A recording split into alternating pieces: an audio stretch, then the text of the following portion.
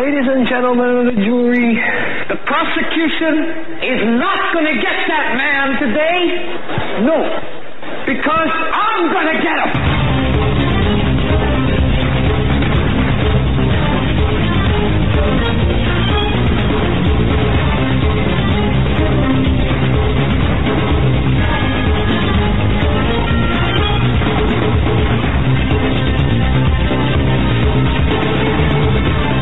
And welcome to this episode of the Hagmann and Hagmann Report. We're coming to you live from our radio and television studios here located in northwest Pennsylvania. Live every weeknight, 7 to 10 p.m. Eastern Time, right here on the Global Star Radio Network, and of course BTR and YouTube Live. I want to thank everyone for joining us. Two websites, HagmannReport.com, HagmannandHagmann.com. The latter, of course, is for the show. Watch it right on the website. Also, HagmannReport.com. That's where you get the news, information, analysis, important stuff, show prep. You know, it's rare. It's rare that we have a person, a guest, 2 nights in a row. I don't think, in fact, I would dare say this is the first time in the 1,500 episodes we've done where this has taken place. But I'm angry. I am absolutely angry. I'm outraged. And let me tell you something. After, in 30 minutes from now, if you're not outraged, then to me, there's something wrong with you. You're not listening. You're not paying attention. And if you are a conservative, and you are a Christian, and you are a Christian conservative, and you're not outraged at the end of this 30 minutes, then you know what? I question whether you're either one of those. And if you're the type of person that wants to take pot shots, you call yourself a Christian, and instead of investigating the real issues, you take pot shots at others. You're contemptible, in my view. I'm angry. I'm extremely angry.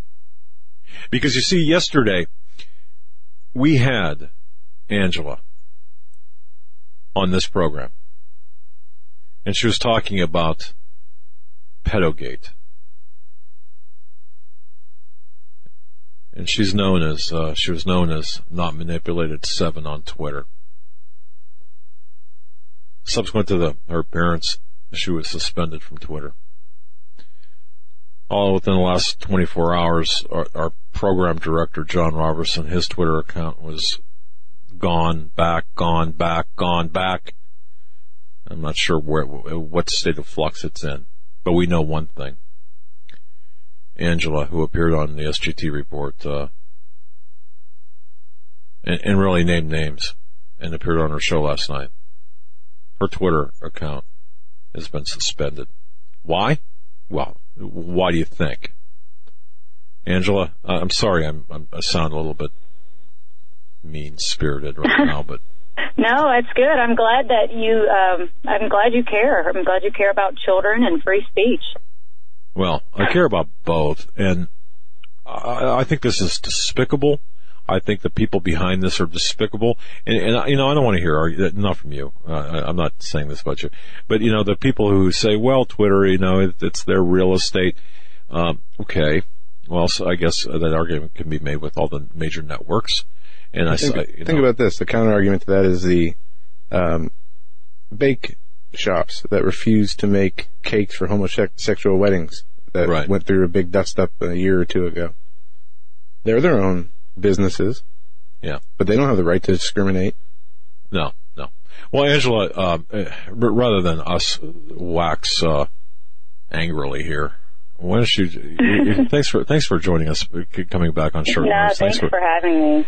Look, lay this all out. I mean, I'm just, again, I'm angry, and I'm going to carry your torch, and I don't know, was it because of us, or was it in spite of us? I mean, what happened?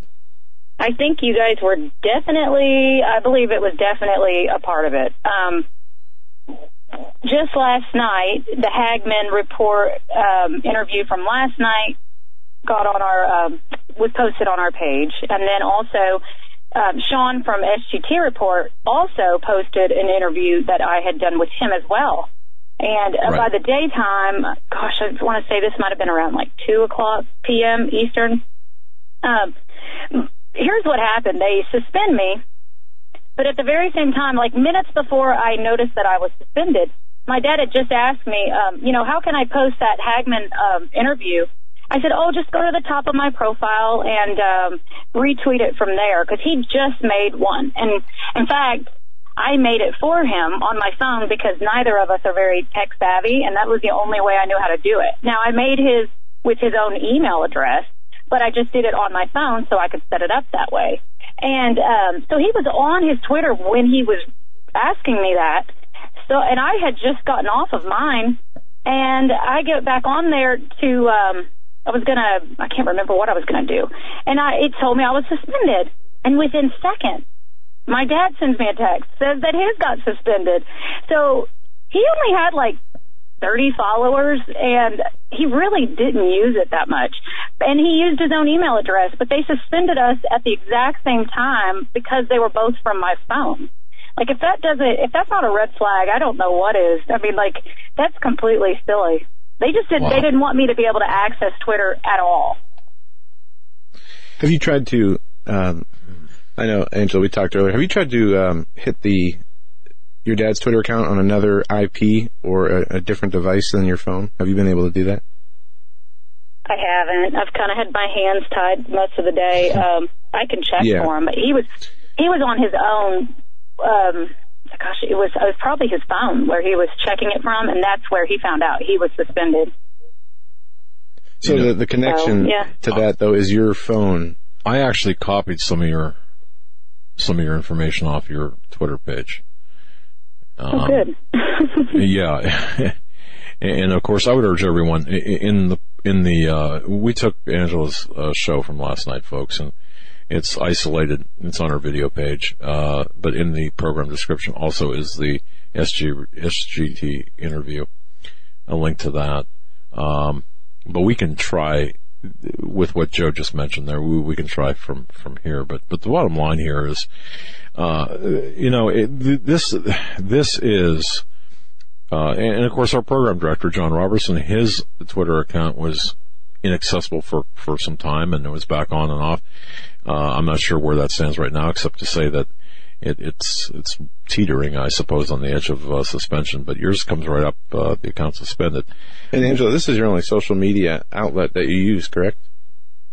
Yes, I'm anti-social media. I'm a very private person. Like I said last night, had I not gotten tired of being called a Russian troll, I would never have added a picture. And I made it a point to add one that was just a few years old, so that, I don't know, I just thought, well, it's better than putting one of me from yesterday. But, I mean, it wasn't that old, but still, I only added it just because of that, because I'm very private. And the only reason, there's just a bigger purpose for it right now. That's the only reason. Right. And I might have, when I said last night that I did it in my free time, I probably should have clarified that what I'm doing is I was giving up a lot of my actual, I shouldn't say free time, because to be honest, my house, ever since Pizzagate broke, and it has just bothered me, everything seems so petty. Like, I spend so much less time cleaning the house. My poor husband, I've got a stack of laundry. I've never let laundry go as bad as I have in the last couple months. But to me, it's like, gosh, I could spread awareness right now, or I could worry about some laundry. And it's just hard, because I get it done, but I'm also obsessed with getting the word out. Because if I don't, who else? I mean, and I know other people are doing it too, but this is the way I thought. I could maybe reach one more person. Sure. And, I definitely think that the two, especially the two, and I know that they do not like you guys, but, I definitely think that for sure the interview last night, and probably also Sean's from SGT, his interview, I believe those both where they dropped a few names. Well, you really were taking some people to the woodshed on SGT report. I mean, from wow, both of you and all of you were there. And again, I would urge people to really listen to that. Okay, but Angela, what are we going to do now? I guess, what are you planning on doing? You've got a lot of time, blood, equity invested in this, sweat equity that is invested in this, a lot of research time. What are your plans right now? Because we need to stick together and support you. We really do. Yes, Well, I'll attempt to make another one, but by the way that they actually went on my phone and deleted my dad's for no reason, because like I said, it was so small and insignificant. The way they did that, I have a feeling that I won't last long at Twitter. And that's okay, because you know what? Jack Dorsey is on the record for saying that he's making the good pasta and reading the satanic verses, and that he's also on record, and these are tweets from like 2009 that got, people found them. He's also on the record for saying he's rearranging his office for a pizza, and none of that really makes that much sense. But that's okay. Right. So I know that that's why I'm not very welcome on this platform. It's obviously, I'm going to assume it's like a CIA-ran platform. And it's funny because Twitter they're funny. People don't get it. They think this all boils down to some silly old false flag fake shooting at a pizza shop, and it doesn't at this point. Twitter was exposed not long ago that like 20 to 25,000 accounts had child porn. And for those that aren't aware, child porn, it's really a disgrace to call it that, because it's a child being physically, painfully raped on camera and then exploited. And I don't like the name child porn because if I was raped and they just called it porn, it would upset me. And so anyway, they had uncovered like all these accounts. And rather than and some of these accounts had like 25,000 followers. Rather than suspend those accounts, they suspended the account that exposed it. So, like I said, you've got an account that had 30 followers that was just simply linked to my phone that got it suspended. But, people with 25,000 followers showing evil crimes of raping children on camera aren't getting suspended. So there's a problem. Well, I guess. Exactly. Sorry. Yeah. Go ahead. No. And you make a good point. It's amazing that the rape, the moral depravity, the people who are behind this moral depravity can exist unmolested on social networking. But the moment that you or others like you expose this depravity, you're the one who's intolerant. You're the one who is spreading fake news, and I'm angry, and well, I'm not going to go there, but boy, I'm tongue-tied because this really affected me today. Because the last thing I wanted to do, use our platform, is to cause you grief. I mean, that from the heart, but I feel that we add. Oh, you guys have been nothing but supportive. I mean, it's not your fault. It was bound to happen soon. I mean, when you talked about their funny little way of censoring me the other day, like a little fancy way of censoring me, and like I told people, I said, it's like they tailored that time out for me, just. So then it wasn't that shocking that they suspended me and made sure that the other account that was linked on my phone was suspended as well, because, Well, Angela, aside from doing the laundry, I mean, not that we don't want you to do laundry, although your husband might call me up tomorrow and say, you shouldn't have said that, but you don't have to do that. We're going to have somebody do that for you, because your talents, obviously are uncovering this stuff with pedogate and such, but what are your plans? I've got a great website hosting company that would host your website in a second for you. But are you planning on continuing your research? I guess is my question. For sure. Yes. Okay.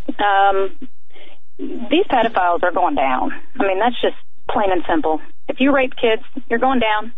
That was at the top of my profile. I said 2007. I said love God, hate lies. And I said 2017 is the year of, I don't remember, pedophiles going down or something like that. And I meant that. I'll probably get my Gab account up and running a little bit more. And yes, I will probably start maybe doing more writing, because there's a lot of stuff that's been uncovered, and maybe I can connect the dots a little better in some pieces for people, because almost in a sense 140 characters didn't do it much justice. You had to kind of be creative with that. But and I was talking with John about that today too, our producer. Really, the information needs to be really laid out, and you have such a great just following your your feed, I was able to put more together from your feed than many of the other YouTube's videos I've watched, as well as some of the written words. So if you would turn to write, I guarantee you would change a lot of minds. If I can ask, Angela, John Podesta, okay, now, folks, let me preface this by saying no one, there's no accusations being made here, but on the SGT report, he played that horrific sound of torture, allegedly, apparently from, I'm not sure where that was recorded, and it sounded like John Podesta, and there were some comparisons made. What are your thoughts on that? I kind of wanted to ask that before we went too far down the road. I was skeptic about it, because I was like, well, where'd it come from? It came from some weird website. But now keep in mind, they've been kind of, just, to keep this in mind, the intelligence community that is actually fighting against this evil, they've been purposely leaking things out bits by bits, and they are hoping that the citizens, because that's what they need the numbers on their side, since they have most of deep state working against them, and of course all of the elite. So at first I was skeptic, but then what happened was there was just like this instant pushback on that video. The account that first was tagging it and saying, hey, I've heard this might be John Podesta, it was like their account got suspended instantly. And so that actually was the first thing that caught my attention, like, that's weird. And then my friend Susie, who ended up downloading it to her Twitter page, and she made it where you could watch it much easier. She was actually in a private message telling us how she was going to get like a voice analysis of it. And before she could ever get it back, the very account that she told us was doing it was also suspended. And she never announced that, but in private messages. And that was just two things that happened in the same day. So that actually got our attention. And the more people listen to it, now, it's hard to hear, like I said, because the child in it is being tortured. I mean, they're being tortured. It's very, very, very upsetting. There's a lot of people that were, like, sick from it. Grown men were crying just from listening to it. And but people could hear the child saying things like John and Skippy, like when he was asking his name. And then immediately after that, it was discovered that, like, WikiLeaks had, like, a crazy amount of references to John's evil twin, which is his, like, alter ego, being Skippy. Right. Washington Post had even written a write-up about it, like, a few years ago, like, kind of thinking that's funny. What really got it for me was there was this very unique lighting, and it was like blue, purple, with little hints of green, and yes. Someone exposed that Comet Ping Pong's lighting that they have during their shows was identical. It was identical, and we know that Podesta and that Comet Ping Pong are directly related, and so that was like, whoa, okay, now that's weird. That might explain why there was such instant pushback. And then the last thing was, there's another video right after it, and it's at the same place, it's the same child, and he's being made to participate in what sounds like a seance. And he actually says, I'm John and he says the first syllable of Podesta. And I was just like, okay, that can't be a coincidence. Like, that's just weird. So he got blasted. I'm sure it's been seen probably 200,000 times minimum on Twitter. And it's like she said, she never got, like, one, email from an attorney saying, I'm going to sue you. I just think that's strange. I don't know. Yeah, and exactly. I would think that the legal letters would be flying if one is innocent. But I could be wrong. But I heard the same thing you heard, and it's a hideous audio videotape. The audio is hideous, and I heard the same thing you heard. And hey, I don't know, but it when played back to back with John Podesta telling someone to get away or leave him alone in very crass terms, wow, it hit some of the same modulation. I don't know, what do you call it? Some of the same peaks on the. And I haven't seen the voice analysis, but it does sound eerily similar. And it is cause for concern, especially with all the other evidence and and things we saw coming out of those emails and the connections to Podesta with the number of convicted child rapists and pedophiles. It's disturbing. Can we, Angela, what do you recommend our listeners do? I mean, we're looking a little bit. The reason I asked John to have you back on, one of the reasons, and Joe and I spoke about this earlier, is to get your feeling as to what you're going to be doing. Because I think what we really need to do is we need to band together, all of us in this research community, no matter how big and how small. You know. That's right. Well, for sure. Well, I think that well, the good news, and I should say this because the topic has not died. The reason it's not died, and I know this, is because I'm a nobody. I don't have a radio show. I don't have, even a publication of any sort. And I just started my Twitter, like what we talked about yesterday. It was like 4 months ago, and I only had a picture up there for like 3. And in the last few weeks, I've been getting anywhere between 300 to 700 new followers a day. And that might sound like chump change if I had like a 500,000 follower account, but I'm not any of these people. I don't have my own show or anything. And so when people are doing that, that tells me, that's my indicator, since Twitter won't let it trend, that the topic is just getting hotter. And I don't mean to sound like, it sounds insensitive, but it's not that. It just means that people are waking up more and becoming more concerned with this topic than what they're being allowed to know. Because I wouldn't be getting 500 new followers a day as a nobody if people didn't care about this abuse against these tiny little children. And a point I do want to make about John Podesta is, we do know by the WikiLeaks and the leaked code through the FBI Anon that he talked about playing dominoes on pasta or on cheese, which is a little girl or a little boy. And it was also leaked that dominoes and another thing meant dominatrix. But if you look at the artwork that his brother was on record for saying he enjoyed, his brother, you'll see really wicked scenes of torturing young children. You'll see ones, the details are so specific that it's almost in my mind, I can't help but think that it's almost documented, legal documented abuse. But I can't say that for sure. But they have an emaciated little boy in nothing but underwear with like bones you could see hanging, being suspended from the ceiling, which is something they do. For some reason, they love to take their victims and suspend them from the ceiling. And this is something that a sadist would enjoy. They get sexual pleasure from torturing someone like that. Then there's ones of little girls lined up against the wall, the same tiled background that you find where they do these things in like basements that are made with drains and things like that.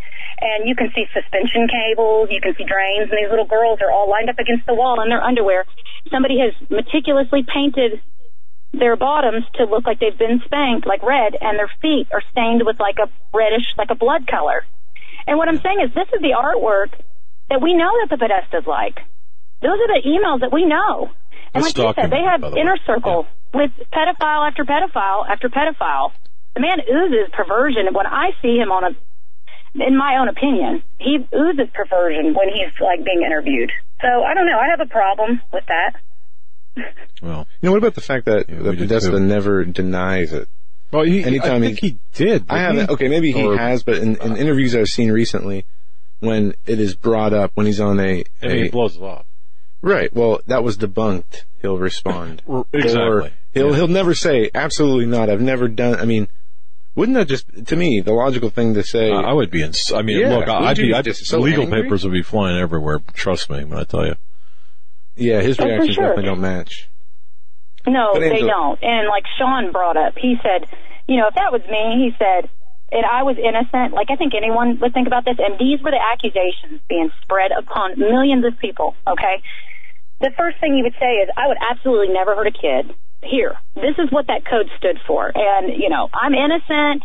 Here, you're just misunderstanding me. And I would actually bring up the accusations and face them, head on. But instead, like you said, he literally avoids even saying what any of it's about. That's so guilty, it seems guilty. And he's just like, oh, it's all been debunked in his silly little voice. It's all been debunked. Right. And, so, I don't know. Little Skippy gets under my skin.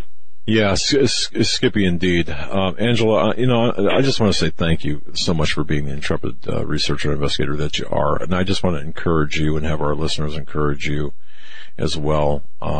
Is there a way, are you publishing an email address or anything, or? Follow me at Pizzagate Angela. That's an account I set up at Gab, and I'm going to figure it out, especially now that I'm kind of being forced to. And then I am probably going to do some writing, only because that was something I told my mother like months ago that I felt like God was leading me to. And then even just here in the last few days, I've had people kind of confirming it by telling me, and I think that was God saying, okay, now's the time.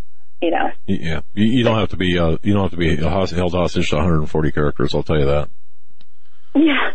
Yes. And can I say something else that was suspicious all along when I was on my account? I mean, do I have like 2 minutes to just kind of call out a few? You got about a minute. We're going to make it 2 minutes. We're going to blow right through, if we have to, blow right through the bomb. Go ahead. Okay. Well, then I'll leave out all the other ones. I just want to point out a suspicious block I had. I've never, ever, ever talked about Linda Rothschild. Okay. Never. And when I had about 7,000 followers, and I don't know how this happened, but like somehow someone tagged me in something, and I looked, and she had blocked me. So then so why is this woman that's from a family that literally runs the world, why is she blocking someone named Pizzagate Angela when I've never, ever talked about her once? Pizzagate Angela, remember, that's about child abuse. And then I'm finding out, like, recently that she's like a board member of some sort of the McCain Institute, which is like the Saudi-funded, which is red flag, the one that Thorne is connected to with Ashton Kutcher. So I'm just like, why would and they have a human trafficking division. So this lady's on this thing that apparently cares about supposed human trafficking. Why is she blocking an account that is all about fighting it? And especially, who am I? I'm like, seriously, a mom. Why are you blocking me, Linda Rothschild? And then Kevin Spacey, the verified account, did that to me about last week. The same thing, except for with him, I had made a post, but I didn't tag him or anything. Why was I on his radar? He had me blocked within like an hour. So it's like so strange, because like both of those people, one of them I had never talked about. The other one I had just made my first post ever about, and I hadn't tagged him or anything.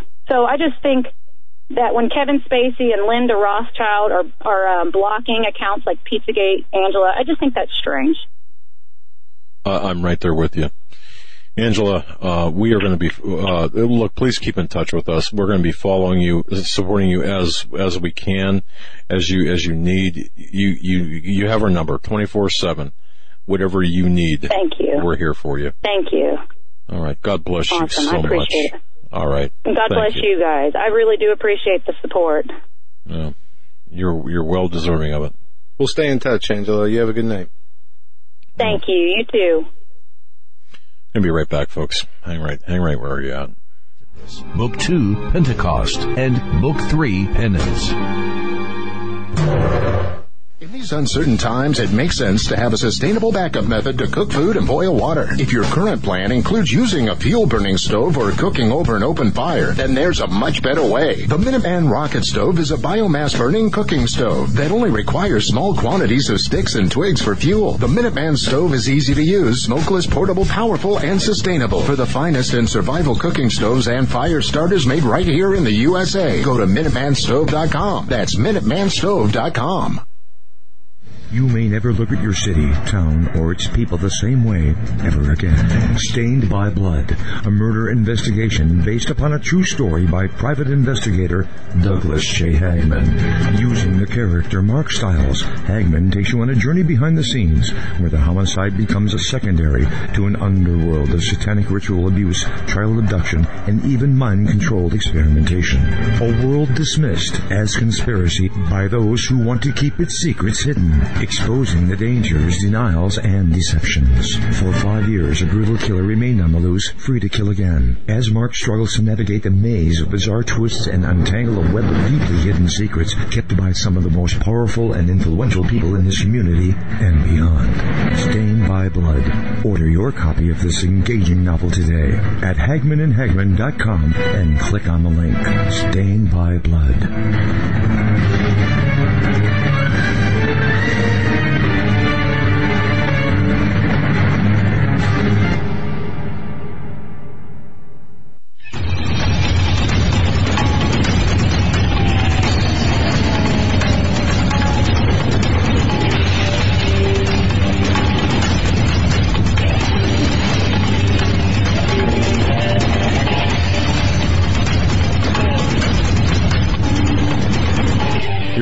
the Hagmann and Hagmann report. Folks, I'm going to tell you something right here. This is the last day of February, all right? Now, I may not finish out the night. The reason I'm saying that is because I'm going to attempt to do some things to gather some forces, and I'm not going to get into it. It's going to take me a little bit of time. I'm dealing with a number of time zones. We're going to gather some forces. We're going to be fighting, exposing this pedogate. All right. And I want to thank, because we're running over time, I want to thank Todd from Global Star Radio Network. Thank you so much for your understanding. I want to thank our listeners. I want to thank our sponsors for being understanding with late reads. TexasReady.net. Okay, TexasReady.net. Folks, they are the ultimate seed company. I just want to say thank you for everything that you do. Texas Ready. And our sponsors are great. All right. We rely on the support of our listeners.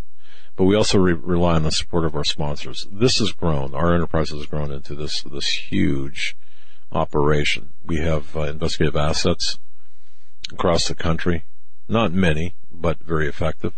We've got people on staff here. Not many, but very effective. Working 24/7. So this is a joint effort. And I'm coming to you. We're coming to you with an open heart, letting you know, look, we're doing our best. Okay. When I heard about Pizzagate Angela being banned on Twitter. Look, you know it's coming, okay? I understand that. We shouldn't be surprised. But I will tell you this. The information that she has spread to others has been so important. And so she's woken up a lot of people. And see, that's what these demonic forces are afraid of. This awakening. And friends and family members, I'm going to tell you right now, we are headed for a calamity. We are headed for a calamity. Now, my good friend Paul Williams, he's an author of The Day of Islam, and in fact, a chapter of The Day of Islam. Dr. Paul Williams was devoted to my investigation of Islamberg. And he's scheduled to come on right now. We're having a little bit of a situation getting him on. But we got him? Okay. Yeah. I had first met him back in, I think it was 2005. Dr. Paul Williams, Judy McLeod up in Toronto. We met up there in Toronto. And I've got to tell you, this guy is one smart cookie.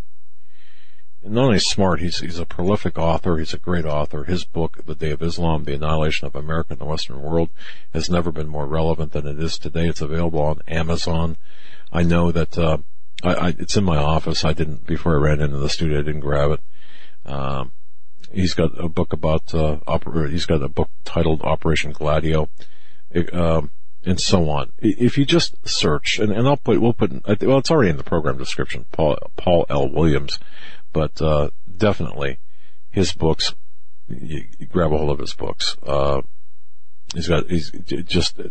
Operation Gladio is amazing, but The Day of Islam is absolutely amazing. Of course, why wouldn't it be? I'm in there, right? Crescent Moon Rising, another right on the money book. But Amazon.com for Dr. Paul Williams. Dr. Paul Williams, are you with me? With us. I'm with you. I can't believe, Doug, I am talking to you after all these years. I know, isn't it something, brother? I'll tell you. I don't know if everyone should be, I don't know if they're really aware.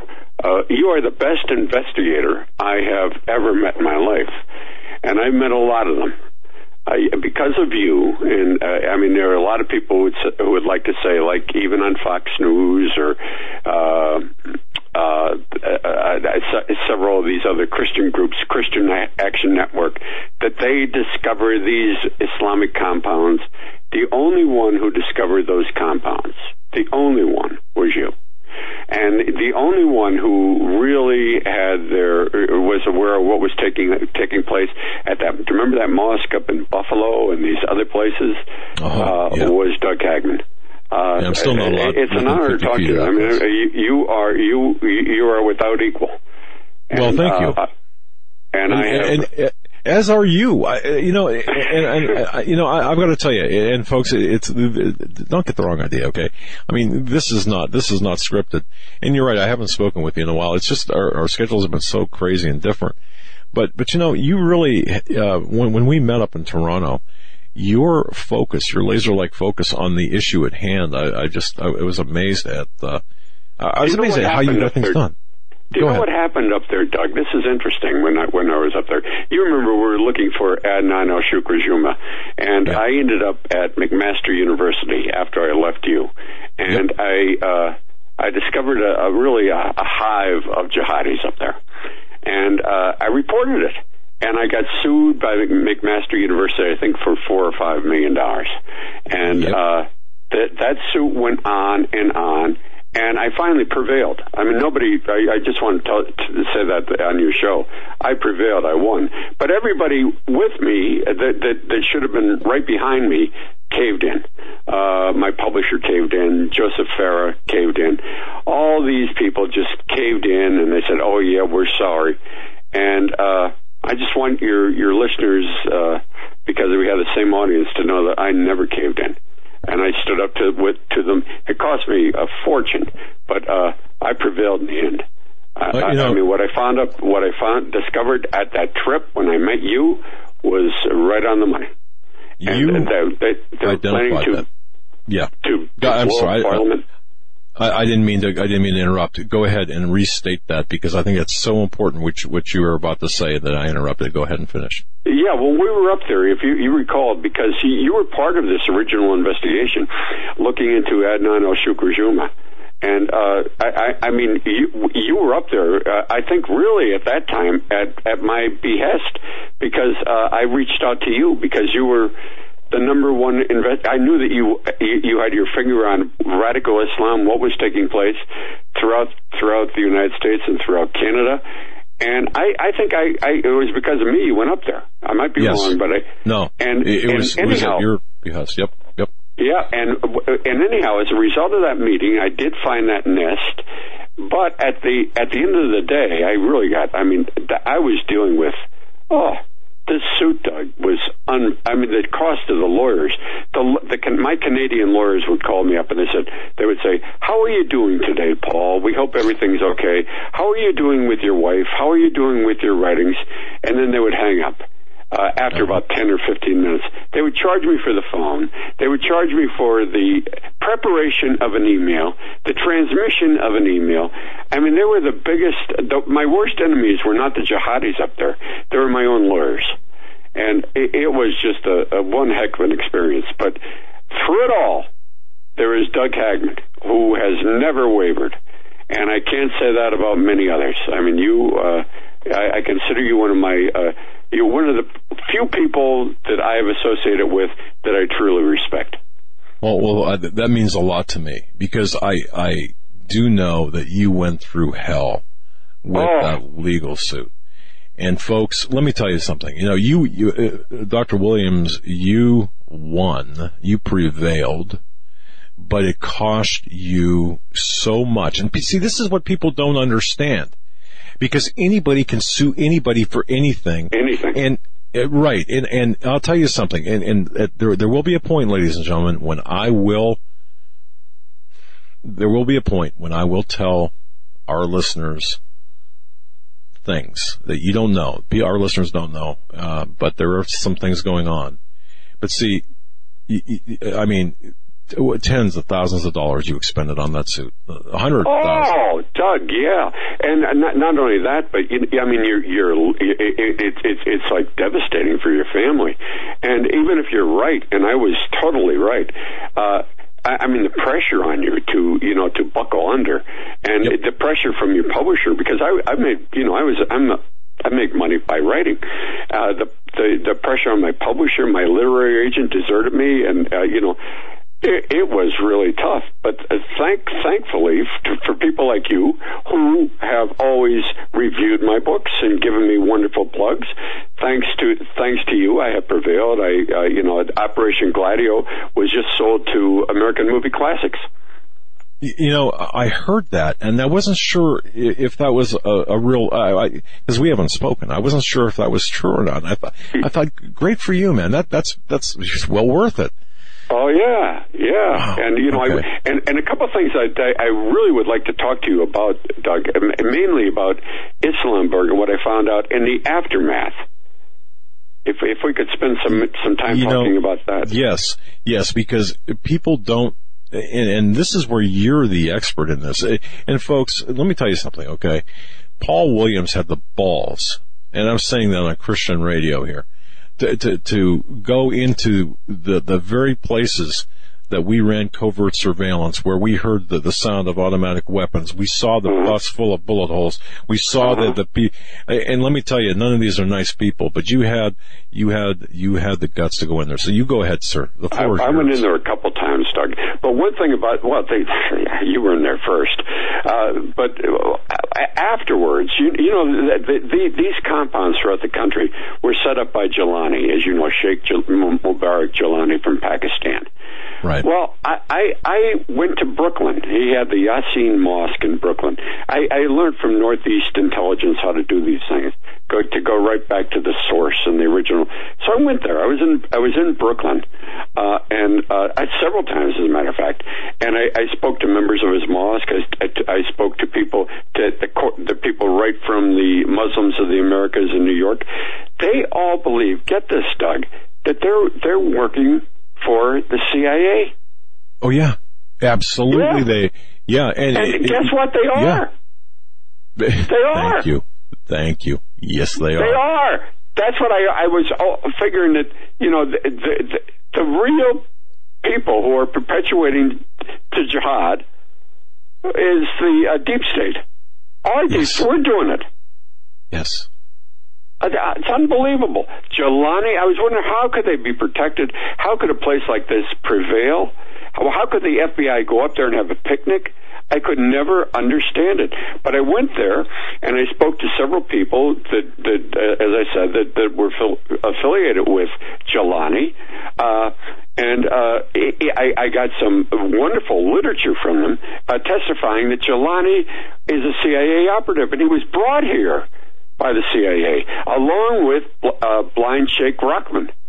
Yes. They were both transported here by the CIA to recruit black Muslims for the jihad, and they're still funded by them.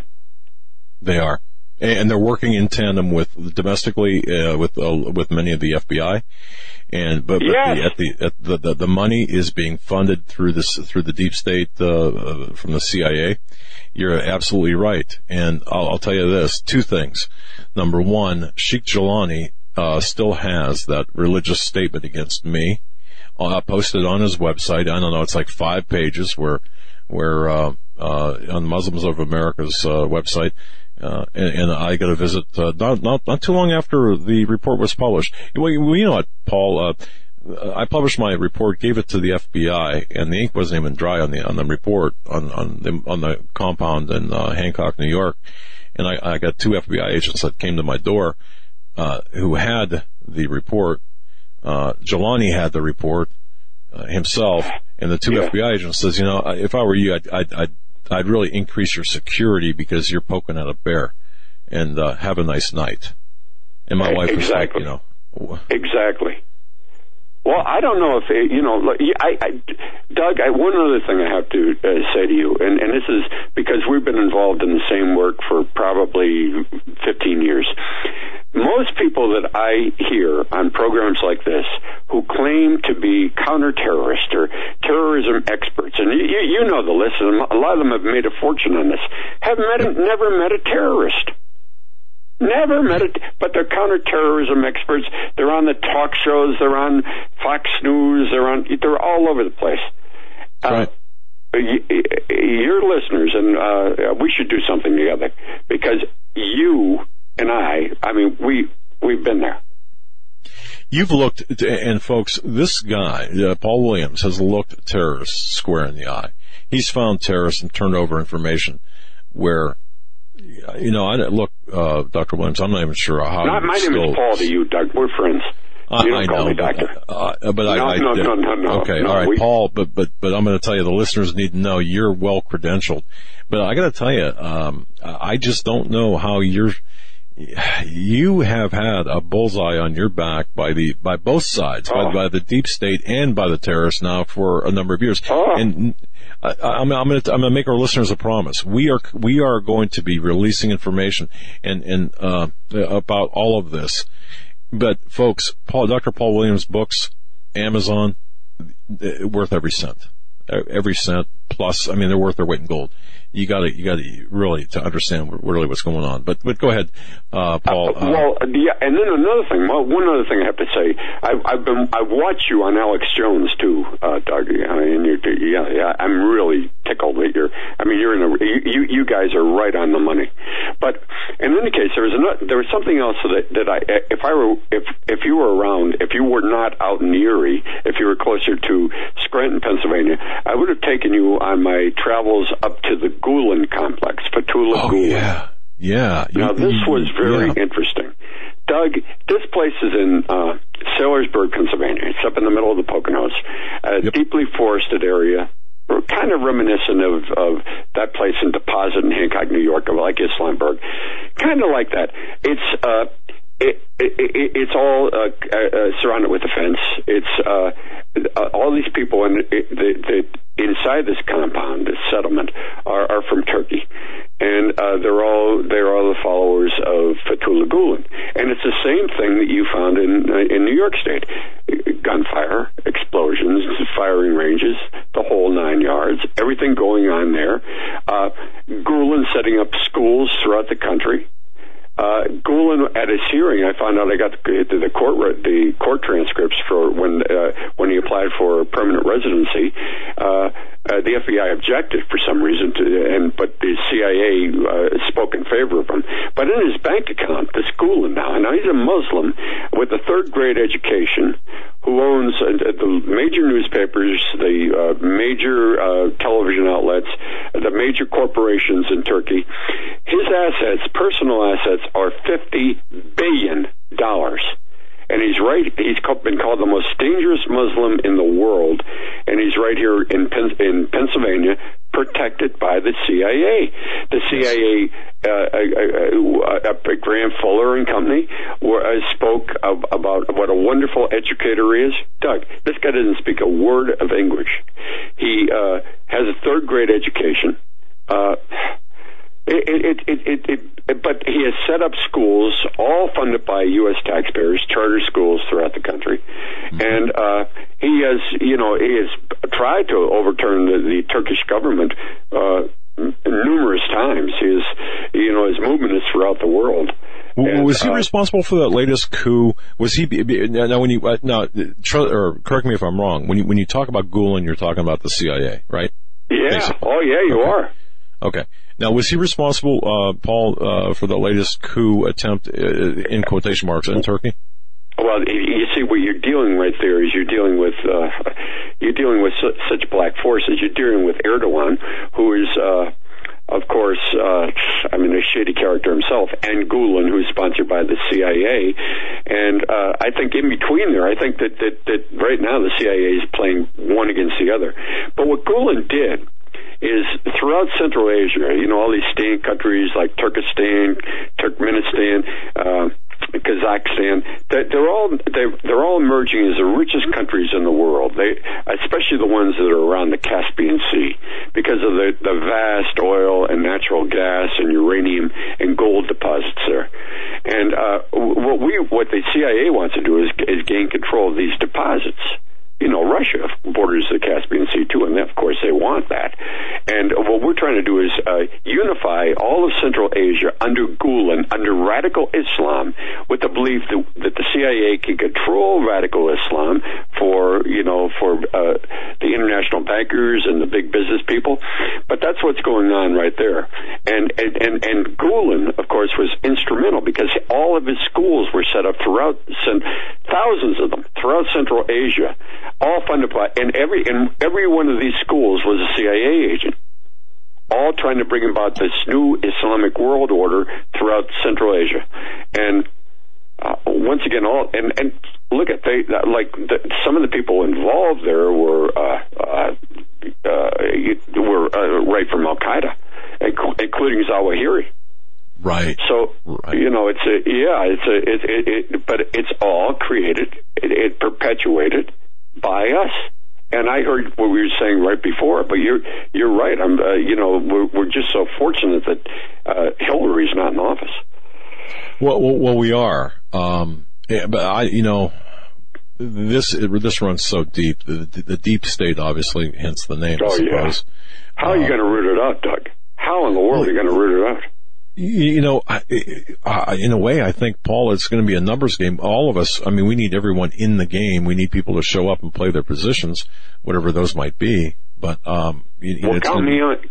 Anything you want me to do, count me in. Well, and thank you for that. I just, this kind of, and I want to thank John Robertson for, having you come on today for just this one segment, but we're going to have you back. Here with about 6 minutes to go before the top of the hour, before we have to cut you loose. Paul, what are you focusing on? Number one, at this point, number two, if people could only buy one of your books right today, I'm going to toss this out to you. Gladio, okay. Because I think with Gladio, Doug, I think before then, I didn't know the deep state. I didn't know that it was all orchestrated. Okay. And what happened was, it's really due to you. If I hadn't been looking into Islamberg, if I didn't meet Doug Hagmann, and if I wasn't looking into Jelani and the Muslims of the Americas, I wouldn't have seen it. I wouldn't have seen it. Thank you. No, it's the truth. And you've taught me a lot, too. When it happens to you, and when I really was aware of, my faith was shattered. I went down to Tampa, Florida, and the guy that saved me was a preacher by the name of Rodney Howard Brown, because I was lost. I was devastated. After all the wars, and then just finding out that the enemy is us, like Pogo said. Yes. It's devastating. Man, I have to say, Operation Gladio is a fine work from you. I would urge everyone that really will open a lot of people's eyes, especially if you're new. You've heard the term deep state. Maybe you're not really 100% familiar with it, and how the CIA fits into this, as well as the Vatican. Yes, absolutely. Vatican is the money that the CIA going back to 1947, Doug. We'll have to talk some other time. We'll talk for hours. But in 1947, when the CIA was formed, there was absolutely not one dime allocated for black ops, and that money, going way back then, came from the drug trade. The CIA was involved in the heroin trade going all the way back to 1947, and the way that the Vatican Bank was the laundry. Isn't that something? And people will hear that, and this is not an indictment on Catholics. This is Vatican Inc. This is not Roman Catholicism. Exactly.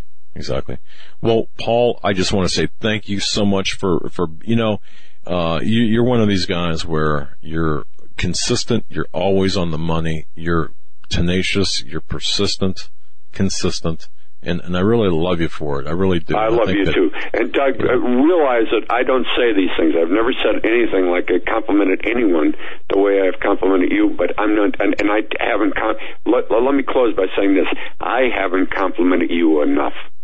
Well, God bless you, my friend. Hey, what a boost, what a shot in the arm that is, I'll tell you. Much needed. And we're going to have you back on, because I think what you went through in Canada with the lawsuit against you, that to me, That is an ordeal in itself, yeah. And I got to tell you, that's the kind of stuff that could break lesser people. And you handle that terrifically. And of course, exposing everything else. I'm going to be writing some articles here recently, or in the near future, some reports, and it's going to be about your efforts as well. Dr. Williams, I want to say thank you. Hallelujah. All right, brother. You're my man. We'll talk soon, man. We'll talk soon. Okay. Take care, Doug. Good talking to you. Right, bye-bye. God bless. Folks, Dr. Paul Williams is I'm going to tell you. That's interesting. You weren't with me. Mm-mm. Okay. It was in 2005.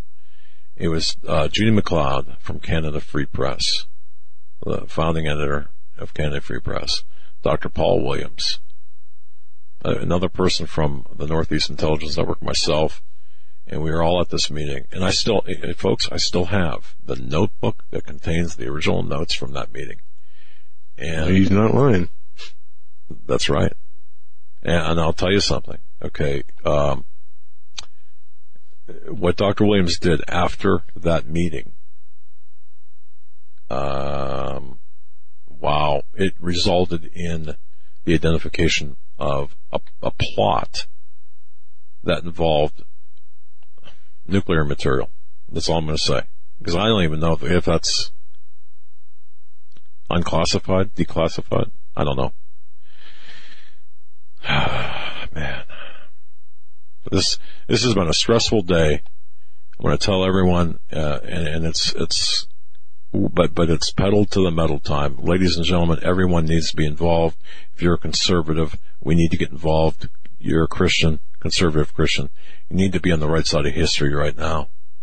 We need to be fighting this fight, exposing these pedophile idiots, these perverse people, and exposing these Muslim infiltrators, supporting people like Angela, supporting people like Dr. Paul Williams, sticking together and fighting together. They're not going to shut us down, and they're not going to shut us out. We're going to be right back. Stay right where you're at with Sean from SGT Report. Greennovative. What Greennovative is, it's a small company in Florida. They created something called the GMAG Power Cell. It produces electricity by adding salt water to this unit that recharges rechargeable batteries. It's the coolest thing you'll ever see in your life. It's really neat. Really a super device. All right, you need just 2 teaspoons of ordinary table salt, a little water, but a bang, you're charging your rechargeable batteries. Super GMAG chargeable is affordable, it's lightweight, weighs about 8 ounces, it's durable, it's EMP proof, and it's environmentally friendly. That it is. It'll provide safe and convenient power for recharging 6 AA batteries off the grid when other power sources aren't available, anywhere, anytime, in any weather, day or night. Go to greennovative.com. That's greennovative.com. Perhaps you're a business out there, a small business. Would you like to extend the reach of your business? I bet you would. Would you like to have the same opportunities as companies such as Omaha Steaks, and Pro Flowers, and Casper Mattress, and some of the bigger companies out there? Would you like to have that same power? Advertise on our program. Go to Hagmann@Hagmann.com or send an email to opportunities@Hagmann@Hagmann.com. If you go to HagmannReport.com and Hagmann@Hagmann.com, there's a link where you can.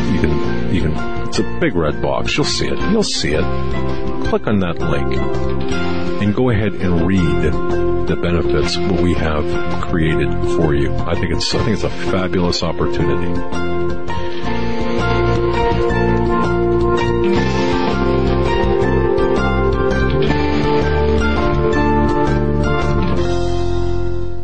For investors, timberland has become the symbol of safety. Global tropical timber demand continues to surge as the world's population increases. The need for managed, sustainable timber production forests has never been greater. When stock markets crash, trees keep growing. Direct ownership of fully managed tropical timberland acreage is now available to accredited investors. Prime, valuable hardwood groves close to the beautiful Costa Rican border generate and maintain superior long-term wealth. Consider visiting our forest plantations. Qualified, accredited investors should go to PreciousTimberProfits.com or dial 855-888-6288 for more information. Call 855-888-6288 or visit PreciousTimberProfits.com. This announcement does not constitute either an offer to sell securities or a solicitation of an offer to purchase. Offering made by prospectus only. 855-888-6288, PreciousTimberProfits.com.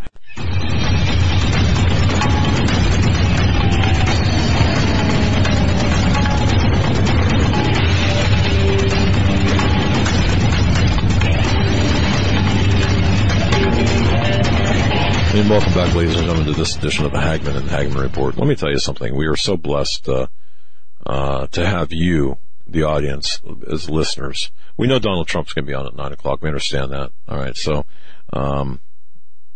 but you know, well, that aside, I just want to thank everyone for joining us tonight.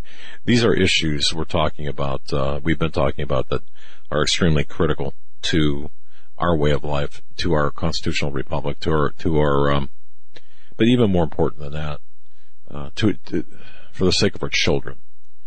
And one of the people that I've got a lot of respect for is Sean from the SGT report. Folks, if you go to our video page on our YouTube channel, and I ask, once again, and you've come through, but let me ask again, I ask for everyone to subscribe to our YouTube channel. Even if you never go there, just subscribe, because it does keep us, it provides a level of insulation for us. But we do hope you go there.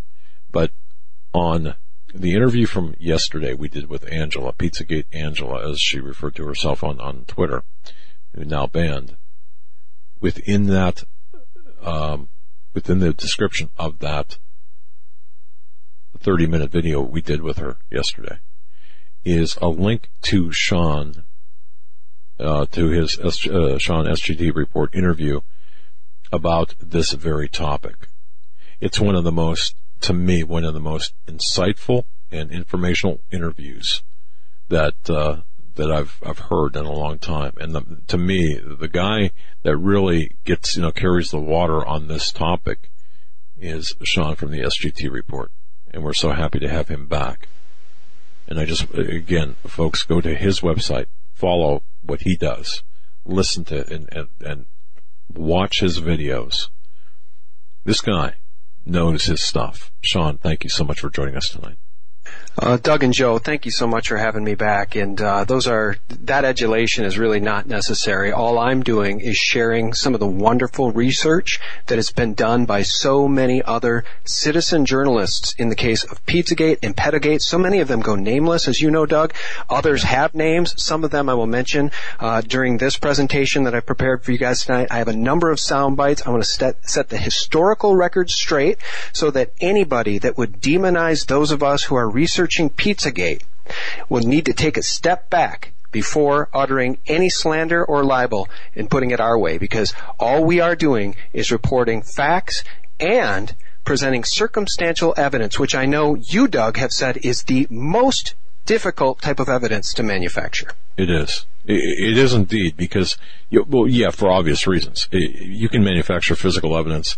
People do it all the time. But circumstantial evidence is most difficult. You go ahead, start, I guess, fire at will, because you got the floor. All right. Well, I just want to say, Joe, so glad to be back on with you as well. I think you're both just doing such a service to humanity. So thank you. Thanks for having Pizzagate Angela on. She's become a fast friend. And I was listening to the interview prior to me coming on here with Paul Williams. And what a fantastic interview. And I hope you have Paul back again soon, because I didn't know what he said, which was before he wrote the book Gladio, Operation Gladio, he didn't know about the deep state. And when he found out about how he's been sold out, we've all been sold out by these intelligence agencies, his faith was shattered. He was devastated. And I think that's how all of us who are awakening to this stuff are feeling. I mean, right now, you guys, we're being treated like a woman in an abusive relationship with a cheating, misogynistic pig of a husband. And it's almost as though if that woman found evidence on her husband's cell phone that he was cheating on her because he left it open and texts with his mistress were coming through, and she brought it to his attention, he would beat the crap out of her and then take her before a judge and have her put in the loony bin for having gotten that evidence without his permission. I mean, that's really what we're up against here, because all of the evidence we're going to present here tonight is smoking gun evidence of what is being called Pizzagate, which is the DC-centric pedophile child trafficking ring, and Pedogate is the global child trafficking ring. So I just want to set the stage with a sound clip from Hunter S. Thompson, who appeared on the David Letterman show in 1987 or 8, we're not clear which. I believe it was late 87. And Hunter Thompson has he's been alleged to have been involved in the direction of snuff films. I'd like to play the soundbite for you guys. You ready? Fire will. Here it comes. You ever hike up into the mountains? Oh yeah, I do that I like to kill. And when you say kill, you're talking about what, neighbors? What? We don't want to talk about shooting people, do we? No, but you're teasing when you say you like to kill, right? Yeah. No, I'm not teasing. I used to like to kill. When I realized that I was hunting in order to kill. You like hunting? I quit. Well, I did. I quit. Yeah. But I know that when you... But I quit because I realized I was not hunting for meat. I was hunting because I like to kill. Yeah. Have you talked to anyone about this stuff? Were you guys able to hear that okay? Yep. Yeah. Okay. Good old Hunter Thompson. Yeah, so Hunter S. Thompson, the gonzo journalist on David Letterman, and Letterman says, you're teasing, right, that you like to kill people. Because, I mean, he literally says in this clip, we don't want to talk about hunting people on national TV, do we? Letterman says, you're teasing, right? And he says, yeah, no, I'm not teasing. I used to like to kill, and now I don't do that anymore. So, circumstantial evidence, a very crazy soundbite, but Hunter S. Thompson himself has been implicated by Paul Bonacci, one of the children from the Franklin cover-up, one of 80 children, 2 of whom went to prison for telling the truth, whereas the other 78 were forced by the FBI to recant their testimony or face up to 500 years in prison for perjury. Here's Ted Gunderson explaining that in his own words. And what happened when all of this came to light? The FBI stepped in and cross-examined every one of the children and told them if they did not recant their testimony, they would be liable to as much as 530 years in prison for perjury. They were grilled for hour on hour. The ones who didn't recant ended up either dead or in jail.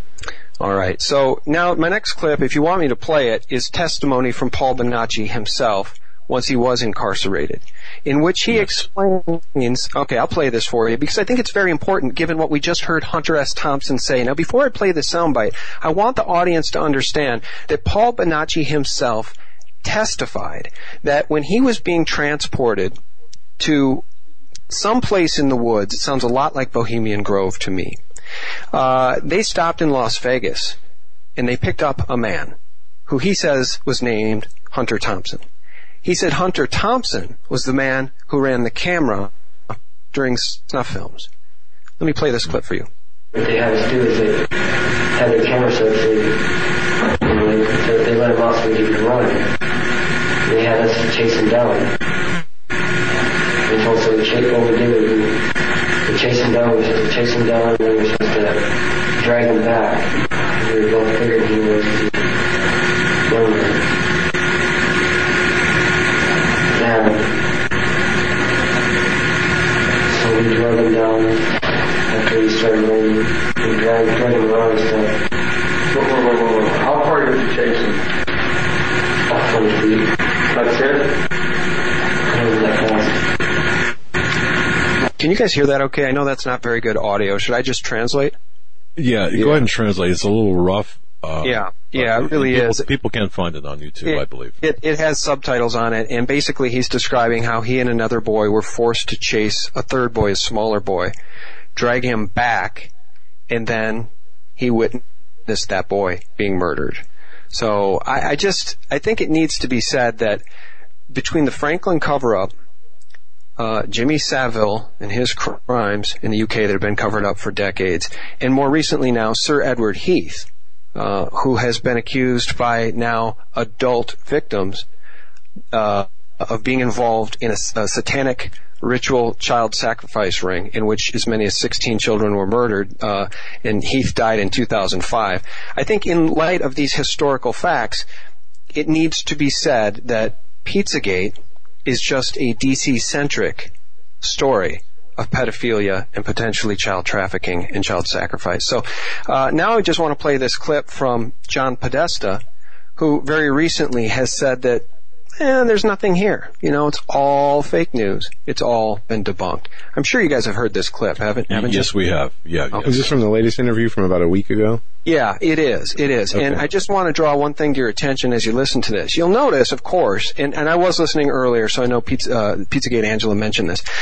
Never during this opportunity to set the record straight does John Podesta say, I would never ever hurt a child, and I am going to go after all of these people that have been libeling and slandering me, spreading these falsehoods, because it's absolutely untrue, 100% untrue.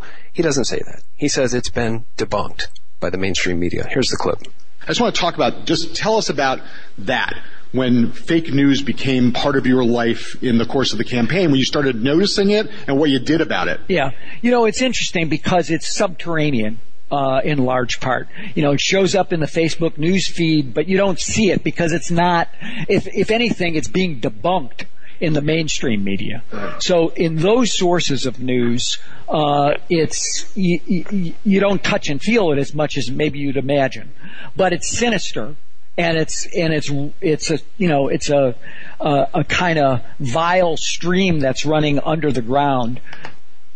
I'll pause it there before I continue because I'd really like to have a conversation with you guys about your thoughts on that, because I agree with him. I think there's a vile stream running under the ground that involves child trafficking. Okay? So it's a very interesting choice of words. And never once does he really profess his innocence. He just says that the mainstream Mockingbird media has debunked it.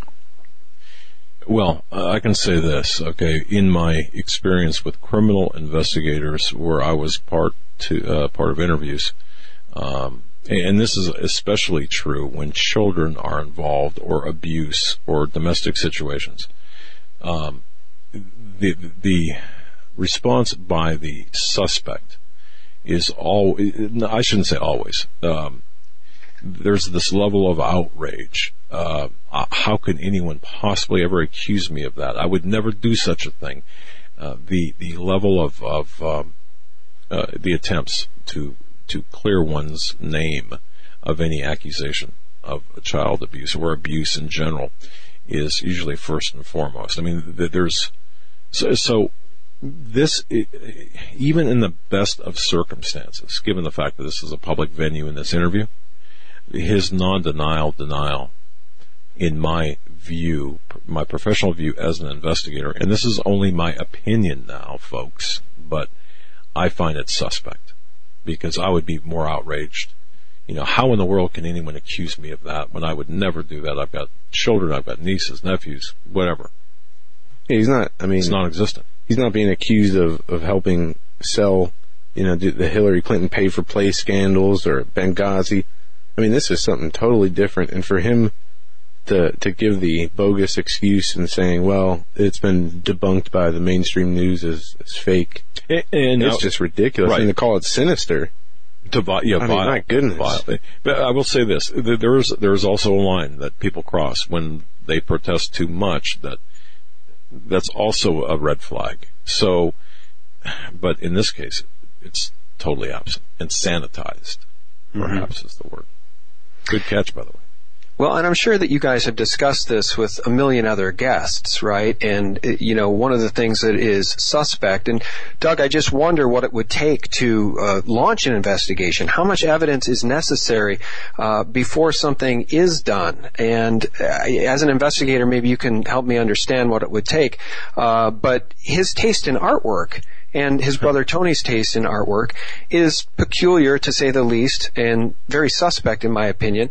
Very distasteful, I think, at the very least. And I think that also speaks to character. I don't know that it speaks to much more than that, but and I don't think it's enough to launch an investigation. But what do you think it would take to launch an investigation, a real investigation? And we're going to talk about Comet Ping Pong here in a second, but what would it take to get a real investigation launched? Be it against Podesta, Alefantis, or, I don't know, anybody that's involved in this? If speaking from an investigative position, where are the victims?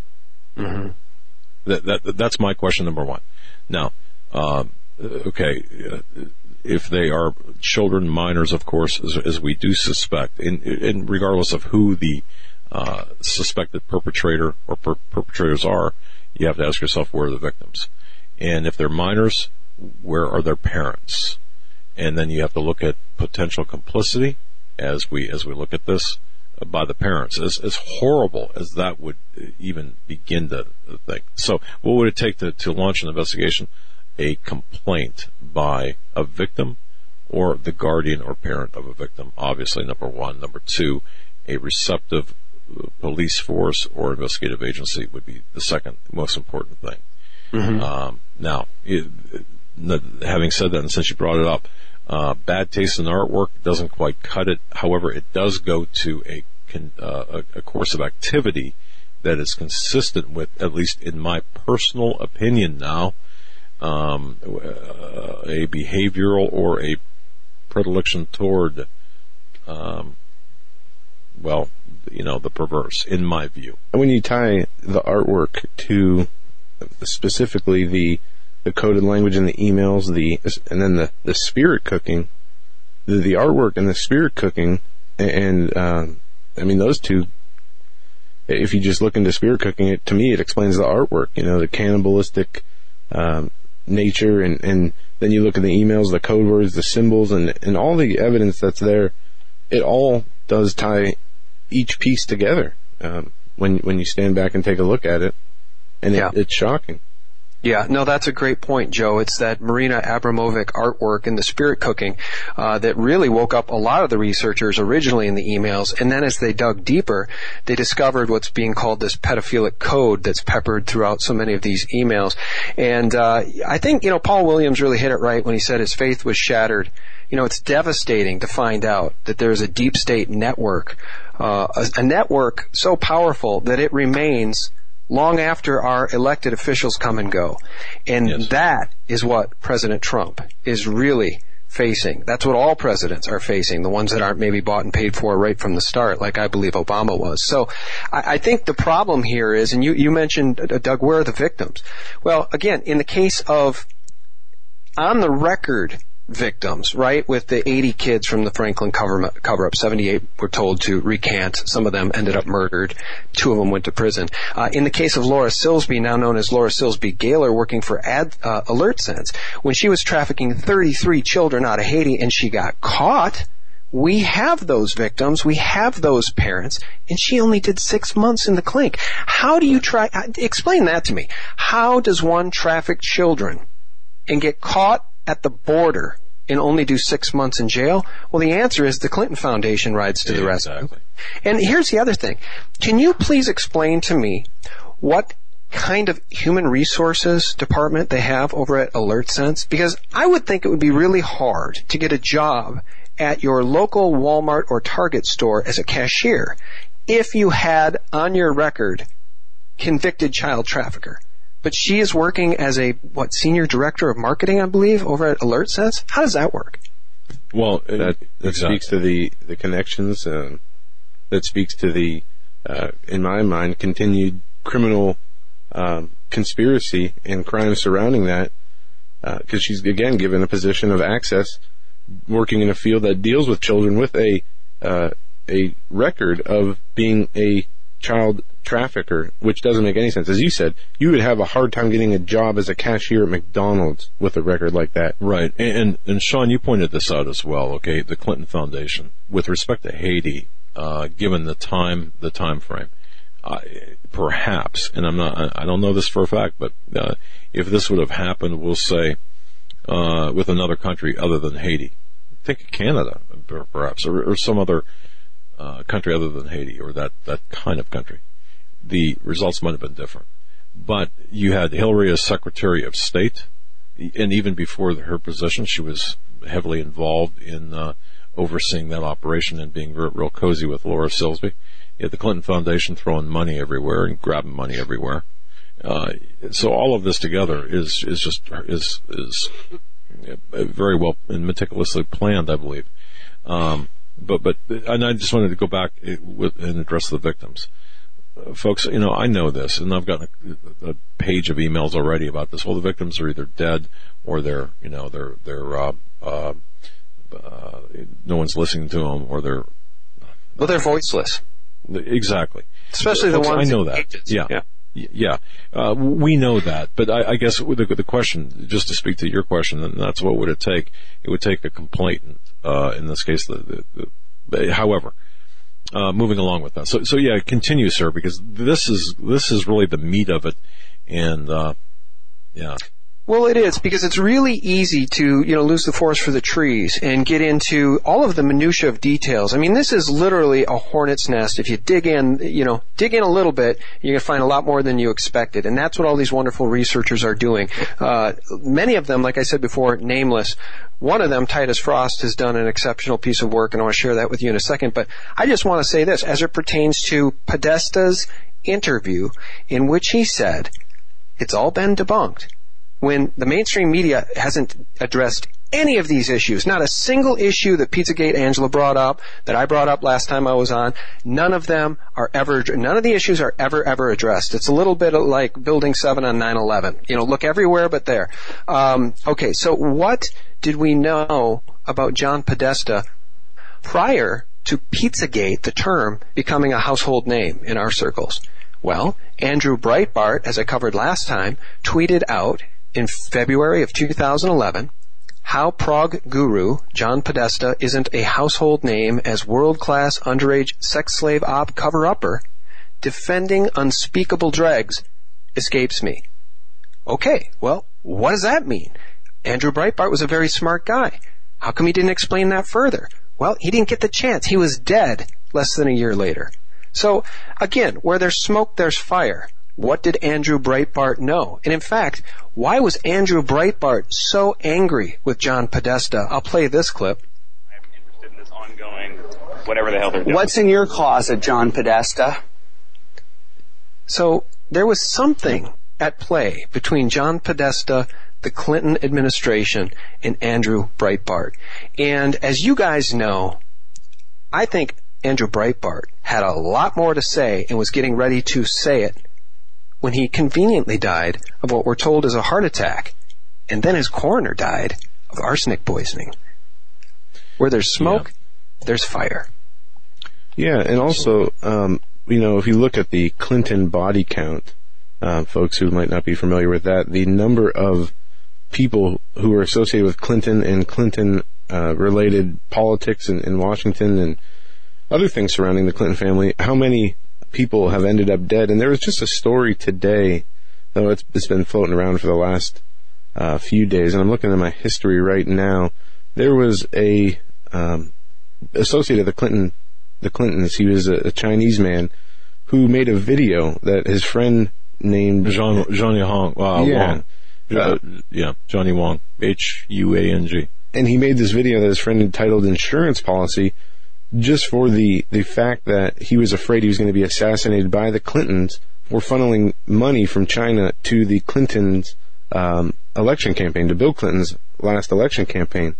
And so, I mean, there are a lot of people, and folks know Vince Foster and so many of the other Clinton-related deaths, and some of those are even talked about in the email. And Sean, I want to mention this, and I don't know how far you've gone with this, but the more I look at the Foster situation, given his morality and his integrity, at least that's what many of his friends had said, the man of integrity. He was troubled, and I do believe he found something more than financial irregularities or travel office problems. I think there was something else there that has come up 2 or 3 different times in my research of this topic.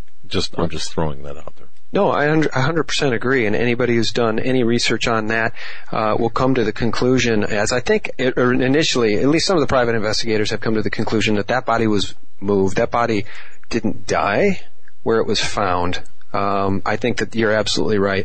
There are a lot of unanswered questions about what really happened to Vince Foster. But, Joe, you made a great point about insurance policies, because it drew to mind what I think may have been labeled as such by Anthony Weiner when all of these emails were found on his computer. And it was, I think, the head of the New York Police Department came out and said, there's evidence of all sorts of child trafficking and terrible things here. And we haven't heard nary an additional word about that. And it really calls to mind what's going on here. Why are these things being covered up? What was on Anthony Weiner's email? Of course, being the husband to Huma Abedin, Hillary Clinton's right-hand gal. So there's just so many ways for the truth to spill out if we could just, Mr. President, have a return to rule of law. And so I want to just stay on this track for a bit longer, if I may, about Podesta, John Podesta. What was known about John Podesta prior to even Andrew Breitbart saying what he said? What was known about John Podesta and his brother Tony prior to Pizzagate becoming a household name? Well, this is an interesting piece of evidence, of research, I should say, from Smoke Mirrors on Vote. And are you guys familiar? You'd recall that e-fit of John and Tony Podesta, which was released, I believe, in 2012, of two suspects in the disappearance of Madeleine McCann that very, very, very closely resemble John and Tony Podesta. Yeah, Sean, let me stop you right there. We're at the bottom of the hour break, but I want to pick up exactly here, because I have a question that I need to ask you about that. Perfect. That I have not been able to verify. We're speaking with Sean from SGT Report. If you're not following him, and if you're not watching his YouTubes, you're missing out on a lot. He's an intrepid investigator. Sean from the SGT Report. We're going to be right back, folks. Give us 3 minutes. See you on the other side. Stay with us.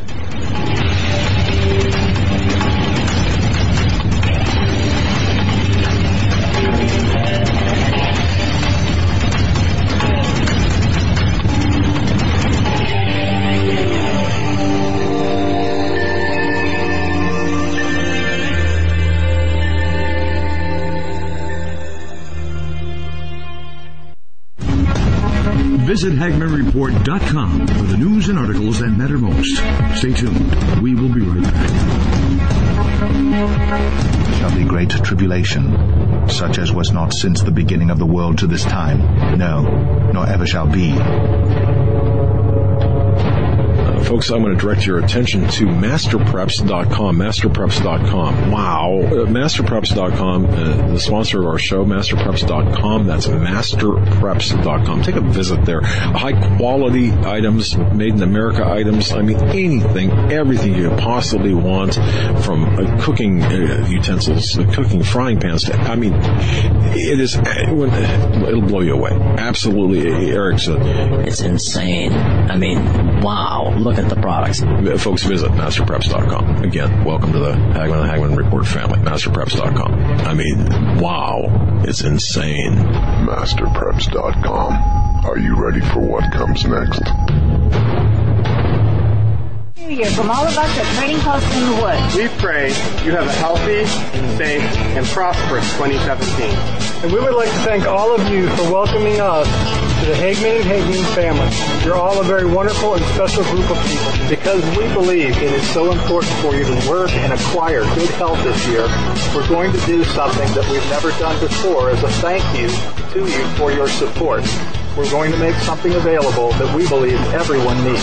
During the month of January, anyone who invests in their health by purchasing either our American Heritage Remedies Kit, our Survivalist Natural Remedies Kit, or $200 in individual remedies of your choice, we're going to give to you our Crisis Remedy, just in case, for free. Your health must be a part of your preparation plan. We're here to help you with that journey. May God bless y'all, and may God bless America. Happy New Year!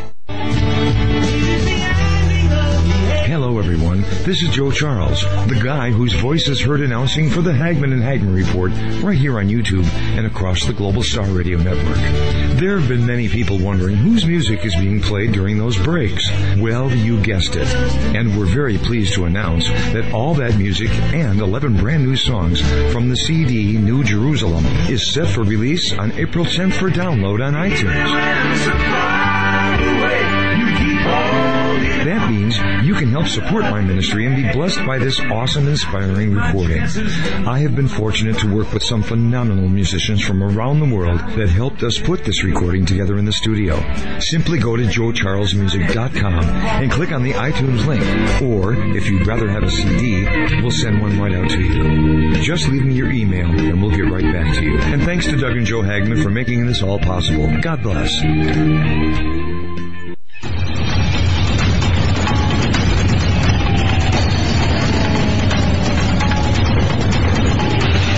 Hagmann Report, Hagmann and Hagmann Report, HagmannReport.com. That's our website, HagmannandHagmann.com.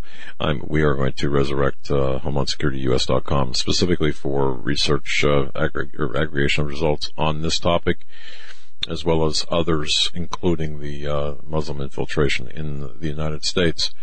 We're also working on a couple of other initiatives as well, including the Christian Marketplace. Folks, those who signed up for that early on, that we dropped the ball on, I guarantee you're going to be really happy, and we're going to be rebooting that here in the next couple of days. Our guest is Sean from SGT Report. Before we get back to Sean, I just want to thank our friends at our very, very good friends at Trading Post in the Woods, tradingpostinthewoods.com. You know, they've got all sorts of products, homeopathy. I always have a hard time saying that word. They have an American Heritage Remedies Kit. It's a deluxe package made especially for the Hagmann Report. It contains, I just used some of their tinctures out of this remedies kit today. These work. Let me just tell you. Trading Post in the Woods is an American-owned and operated company. It's a store run by a crisis team of first responders. They know what they're talking about. They put together some amazing, absolutely amazing products. They are the place to go. If you recall, when there were no pharmacies, just Trading Posts. Well, that's this. That is this, and they are good. TradingPostInTheWoods.com. That's TradingPostInTheWoods.com. I want to thank them so much. Sean from the SGT Report, we left off with John Podesta before he was known as to the world as Skippy, I guess, or at least known to us. His background. Fire away where we left off.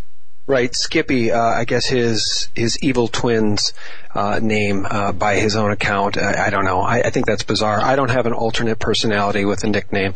But boy. So my question before the break was, do you guys recall the e-fit of the two suspects that look like the Podesta brothers?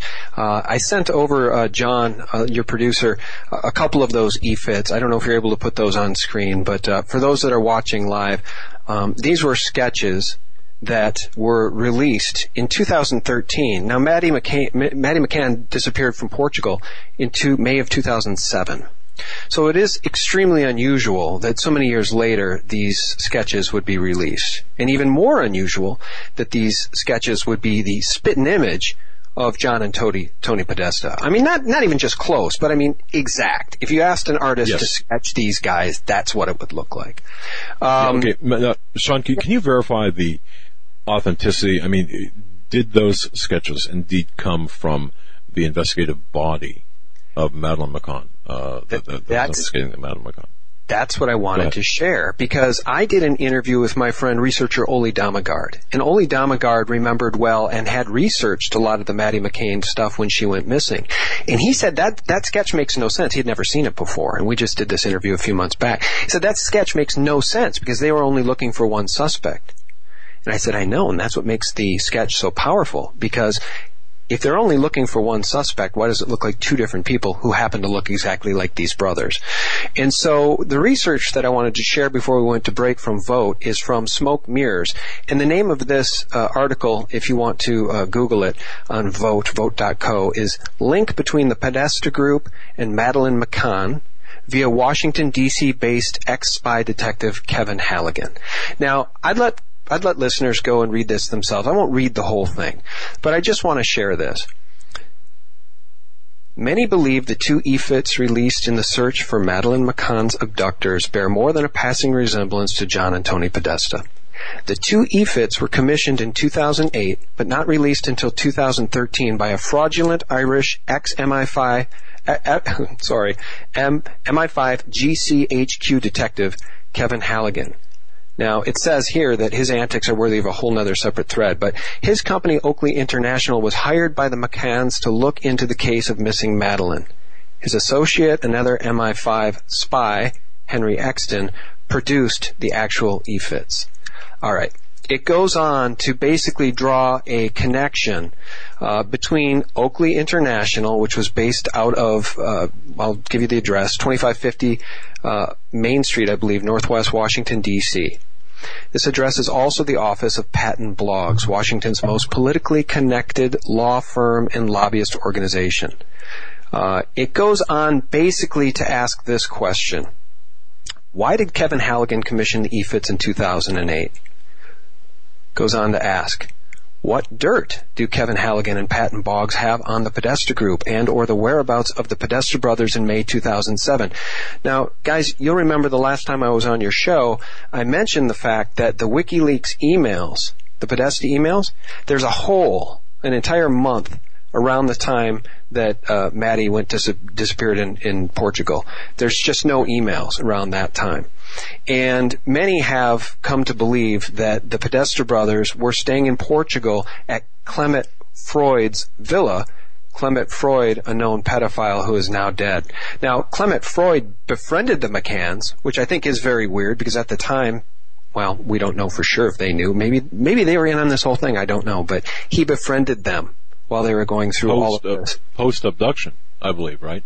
Post-abduction. Subsequent to... Yep, yeah. Invited them over for lunch and, befriended them. So there's this very real question about where were John and Tony Podesta during this period. Were they in Portugal?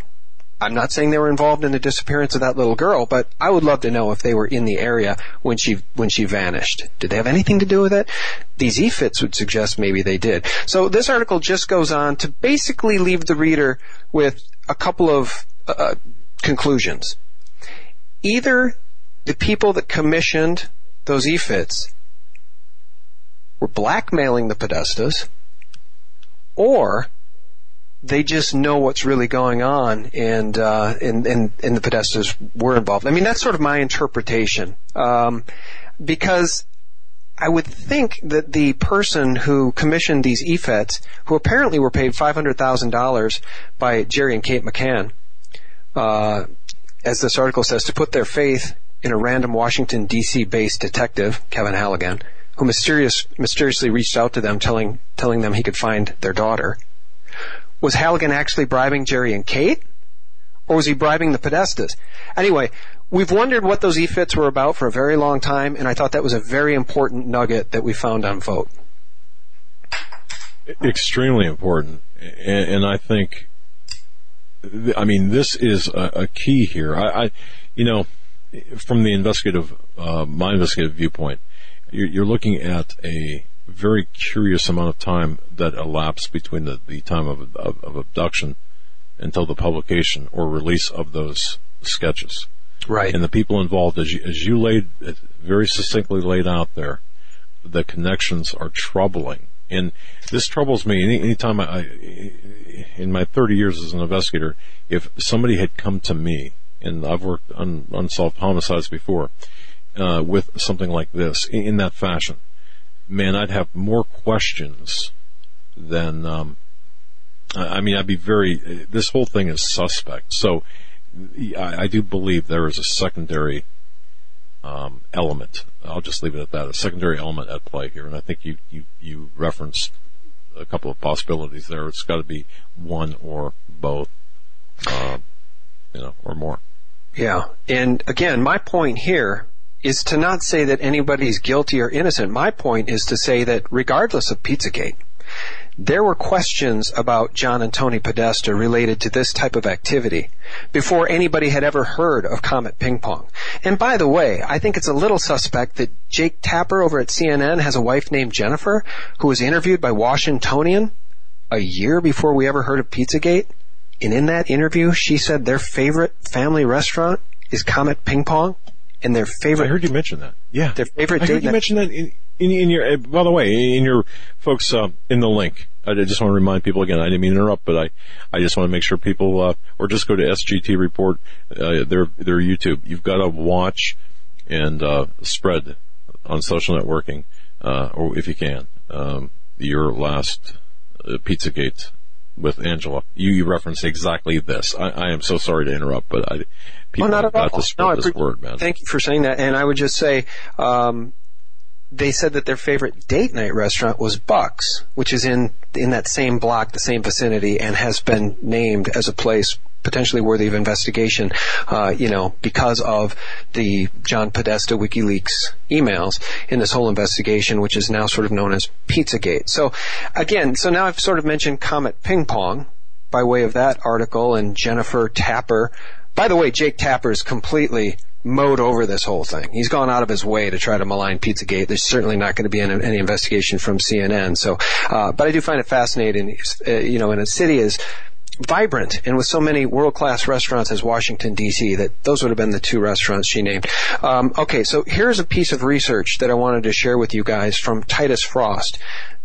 He's on YouTube. You can find him there as Titus Frost. And this is a bit of research that he'd been sitting on for a while, and apparently he and some hackers had been working with the Washington, D.C. police, and more than a month and a half later, there had been no results, so he finally went public. So if you don't mind, let me just play this clip for you. It's not that long. How much time do we have left? We got about 15 minutes at least to go in that segment. This is just a couple of minutes, and I think it's very important because then we'll remind everybody of why this evidence, if it existed, just miraculously went away. Here's Titus Frost. I covered how Comet Ping Pong and how Buck's Fishing and Camping both had these protected sections set up on their websites, and we found that to be extraordinarily weird and interesting. And I had passed this website around to a bunch of hackers to see if they could get into the website and see what was inside of there. So you can see here from inside their website, you have the different files with different download keys needed. Now, the hacker was able to get those download keys and was able to access these files and found that these files contained what's known as cheese pizza, aka child porn. Thus, this is the smoking gun evidence I have been alluding to for a very long time. This is the bombshell information I've been sitting on since December that I've been waiting because the police asked us not to release this information because they were investigating leads of the people that were spreading this information, this data around. However, it's been too long now for that to still be the case. There should have been arrests made by now, which is why I'm releasing this information now. So here's the thing. The hacker accessed the Comet Ping Pong website illegally via hacking and submitted that information to the police, which I'll show you the emails for in a second, to and from the police. However, the police were not able to use that data because it was obtained illegally, so you're not allowed to use that as evidence. However, when Edgar Madison Welch walked into Comet Ping Pong and shot off a single shot, supposedly that single shot went through the wall, not into the floor, went through the wall and into Comet's office and struck a computer hard drive. All right. So, if that's true, and I'm going to play a clip for you right now that proves it is true, that is the official story that the magic operative, Edgar Welch, walked in and fired a shot which miraculously hit the hard drive of the Comet Ping Pong computer, in James Alefantis' own words. Here it is. Alefantis says he wouldn't have found anything exciting. And here is our bags and coat closet. The bullet went into our computer system. After police arrived, Welch surrendered peacefully. All right. So, Mr. Hagmann, I really must ask you, as a person with so many years of experience as an investigator, don't you find that more than just a little coincidental? I'd be going to Vegas. Yeah. And honestly, I did not realize this.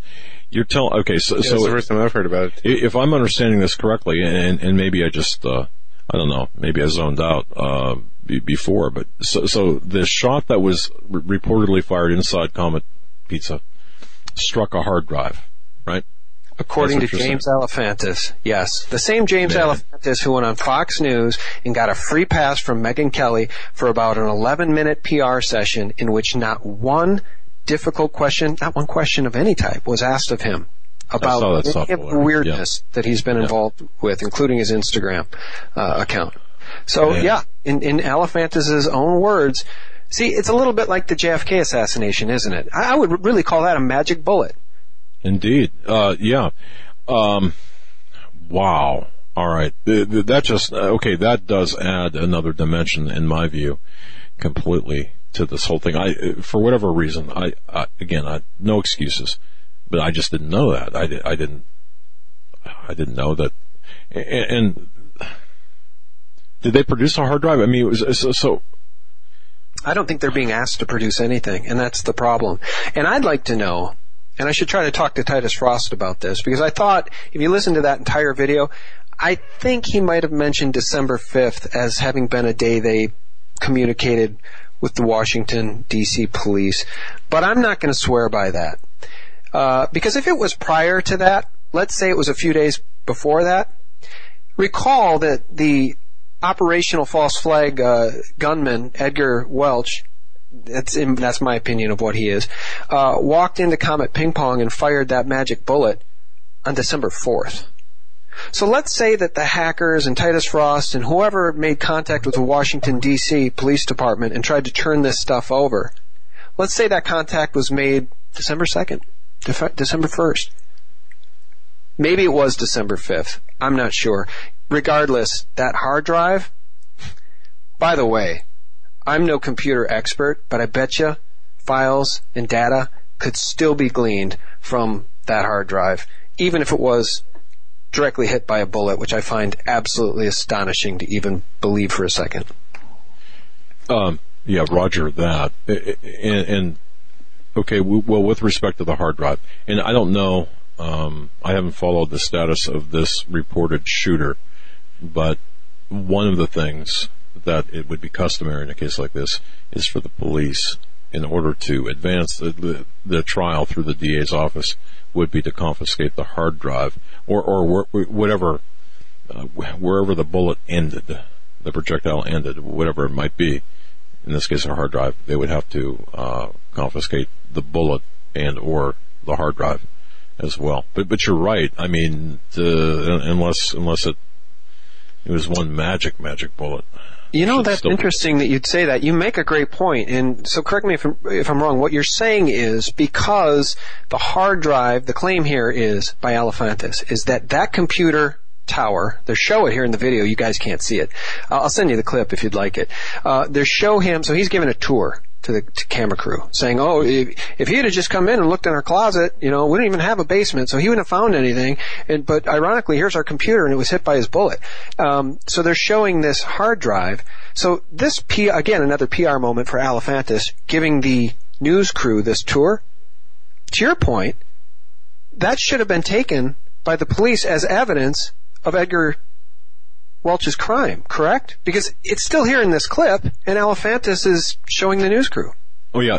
Now that's just the criminal part of this. But the civil part of this, if Alefantis or the victim claims property damage as a result of this magic bullet and says, look, to his insurance carrier, look, I'm out a $3,500 computer or whatever it might be, the insurance company has the right to inspect the damage, and that would include, if they are going to, once that's released from the criminal part of this, the insurance company has a right to inspect and to secure possession of that damaged piece of equipment.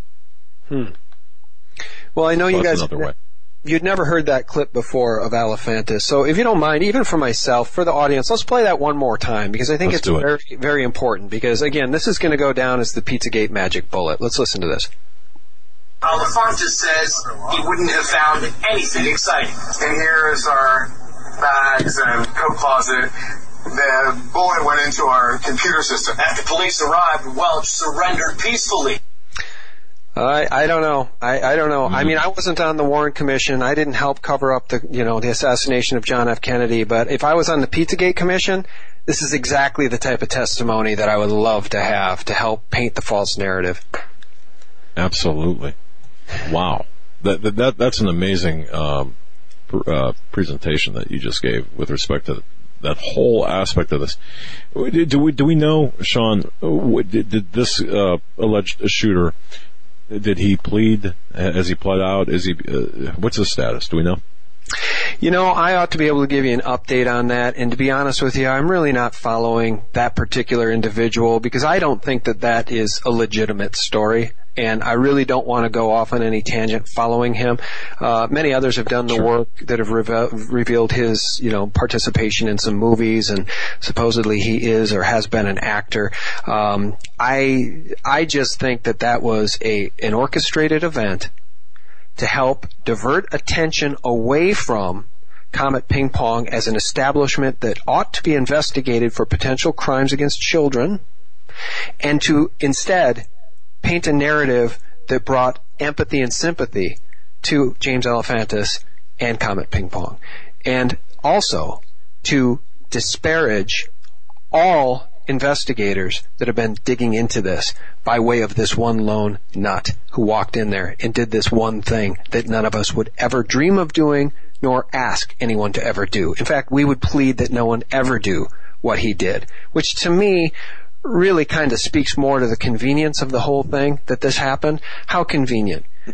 It gave them gave them the opportunity, mainstream media, to take that narrative and steer it into, spin it on its head and to point it back that we're all the nut people. We're all the crazy people.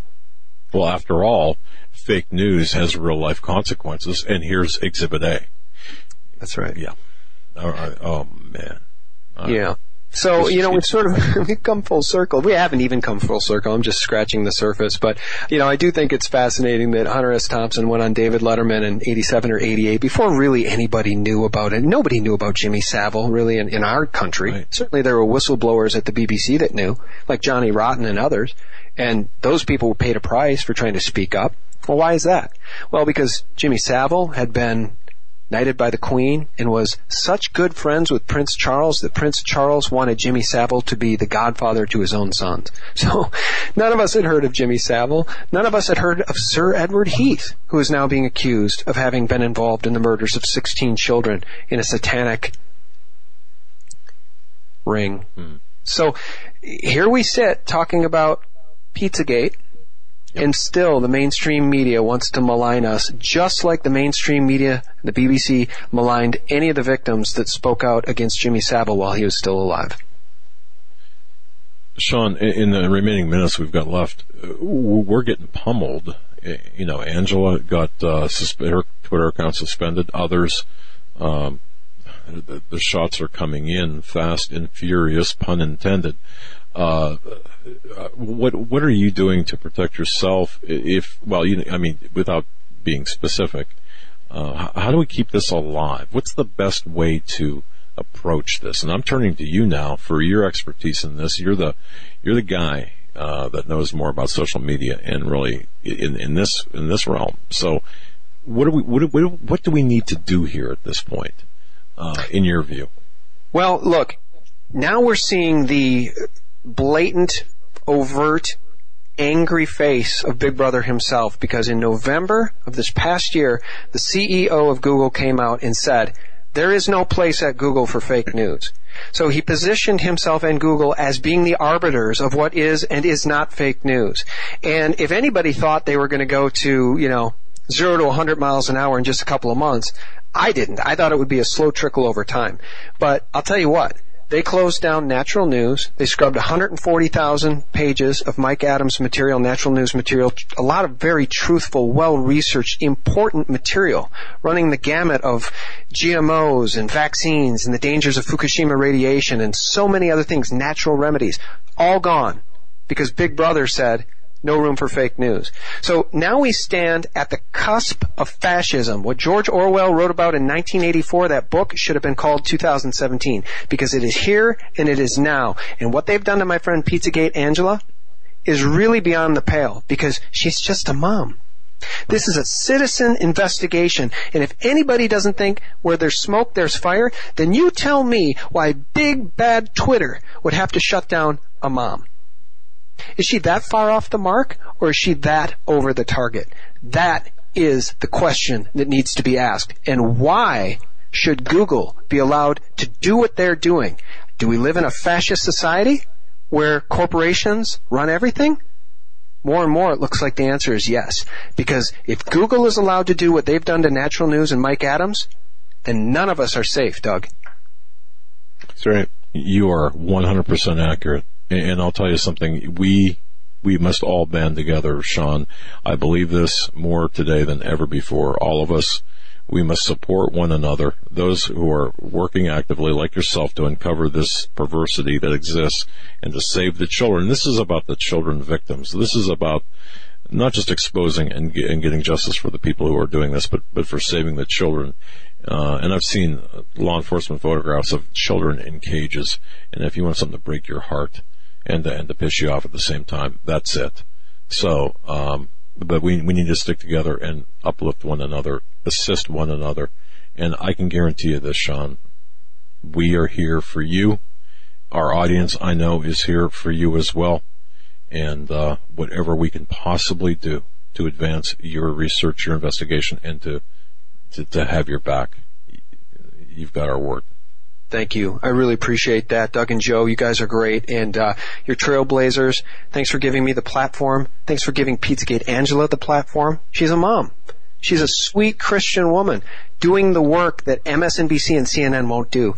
Remember that, Amen. Folks. Let that be an inspiration to you. God bless you, my friend. Thank you, Sean, SGT Report. God bless you, my friend. Stay safe. And right. We'll be praying for you. Thank you. You too. God bless, guys. Thanks.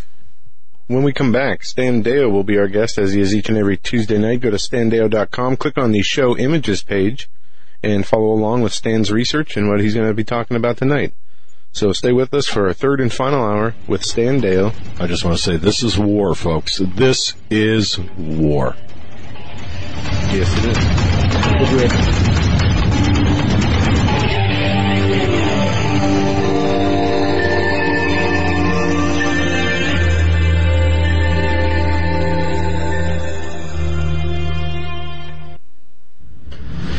Just what kind of thriller predicts the future?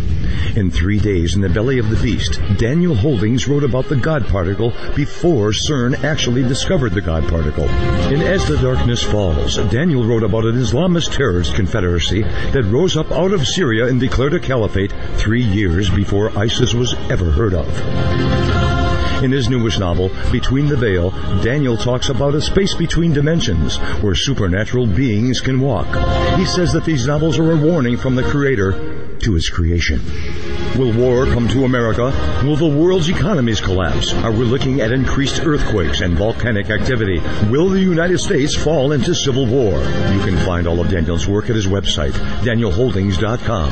That's DanielHoldings.com. All of these things and more are talked about in Daniel's books. To find out what's coming next, go to DanielHoldings.com. Worldwide demand is making coconuts one of the highest yielding cash crops available today. Coca-Cola, Pepsi, and many high-net-worth individuals have invested billions of dollars into coconuts for strong growth and solid long-term income. Yields could be as high as 18% or more per year. Capital appreciation and exceptional income for up to 60 long years would be an absolutely brilliant investment to pass on to future generations. Diversify wisely with direct ownership of fully managed coconuts on prime farmland close to the beautiful Costa Rican border. For more information, qualified accredited investors should go to profitsincoconuts.com or phone 855-888-6288. That's 855-888-6288. This announcement does not constitute an offer to sell securities or a solicitation of an offer to purchase. Offer made by prospectus only. 855-888-6288 or visit profitsincoconuts.com. profitsincoconuts.com. You may never look at your city, town, or its people the same way ever again. Stained by Blood, a murder investigation based upon a true story by private investigator Douglas J. Hagmann. Using the character Mark Stiles, Hagmann takes you on a journey behind the scenes where the homicide becomes a secondary to an underworld of satanic ritual abuse, child abduction, and even mind-controlled experimentation. For 5 years, a brutal killer remained on the loose, free to kill again. As Mark struggles to navigate the maze of bizarre twists and untangle a web of deeply hidden secrets kept by some of the most powerful and influential people in his community and beyond. Stained by Blood. Order your copy of this engaging novel today at HagmannandHagmann.com and click on the link. Stained by Blood at HagmannandHagmann.com and click on the link. Stained by Blood.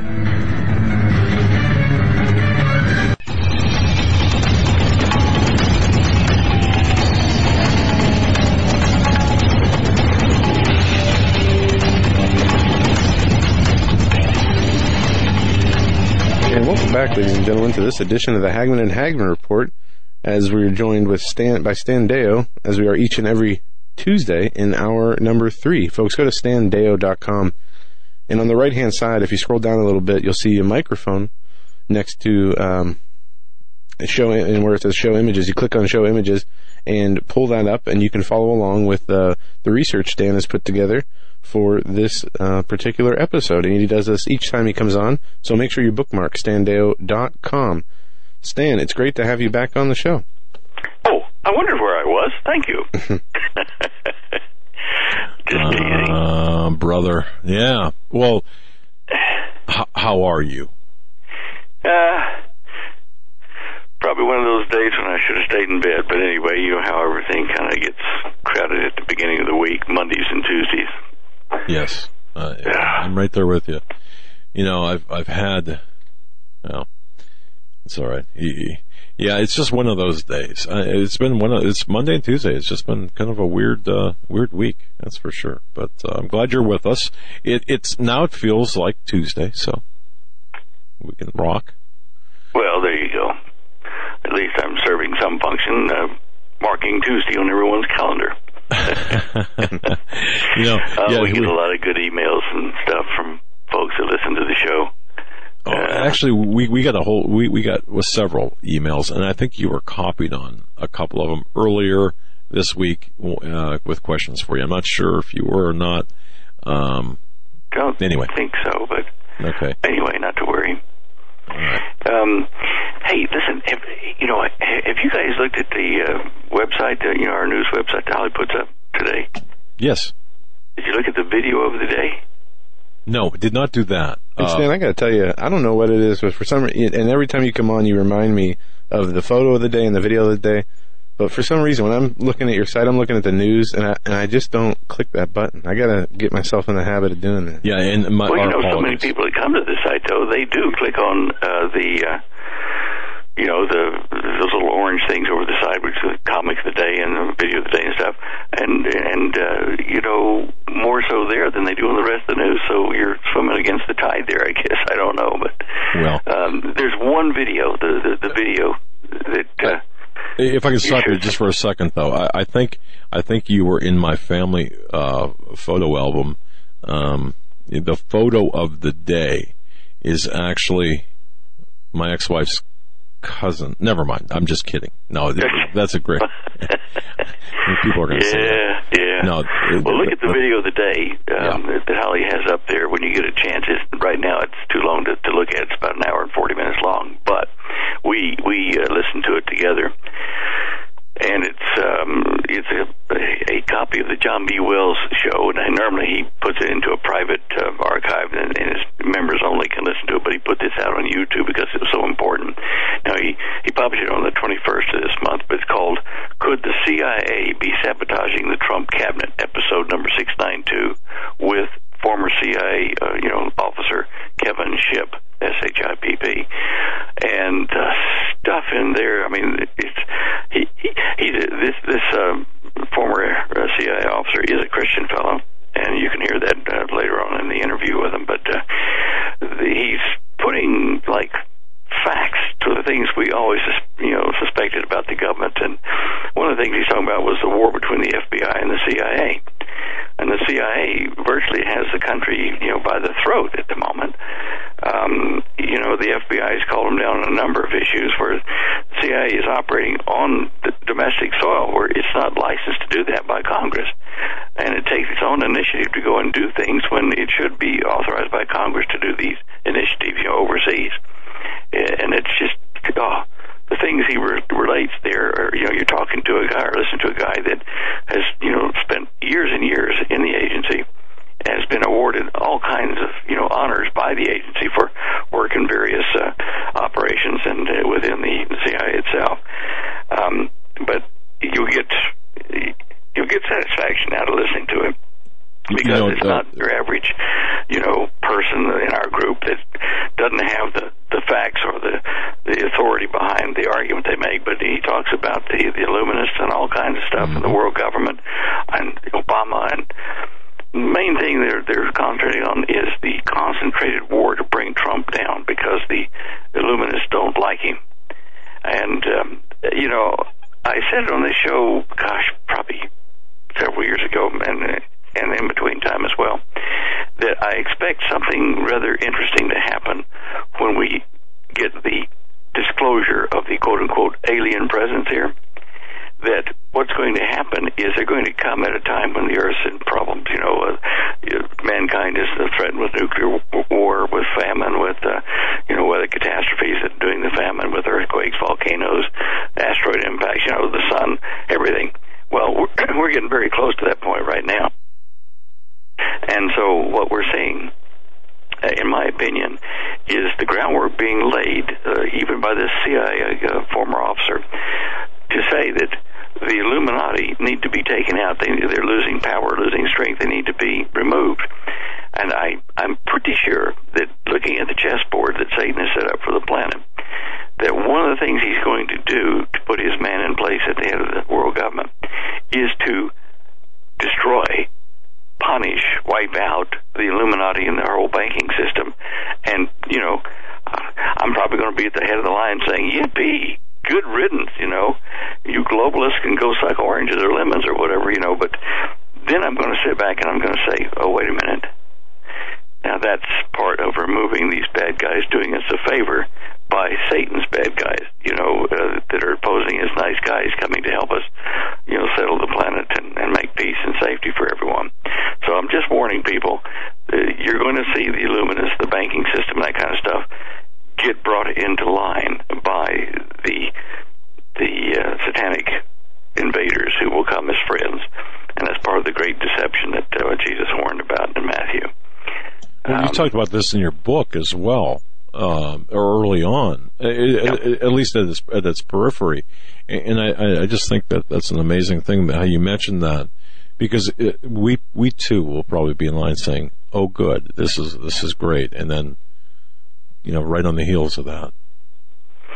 Yeah, and, leading into that right now, one of the crisis curves we're seeing is the use of cash, large denomination cash, by criminal organizations to, hide their income and their trafficking and whatever from the governmental sources of whatever country they're in. India just recently, they changed over to digital cash in a lot of ways. Not really, but they've taken out the big rupee bills and stuff. Overnight, they just hit like 80% of the cash, the big dollar cash over there, and said it's no longer legal tender. Turn it in or lose it and go to the new system we're going to give you.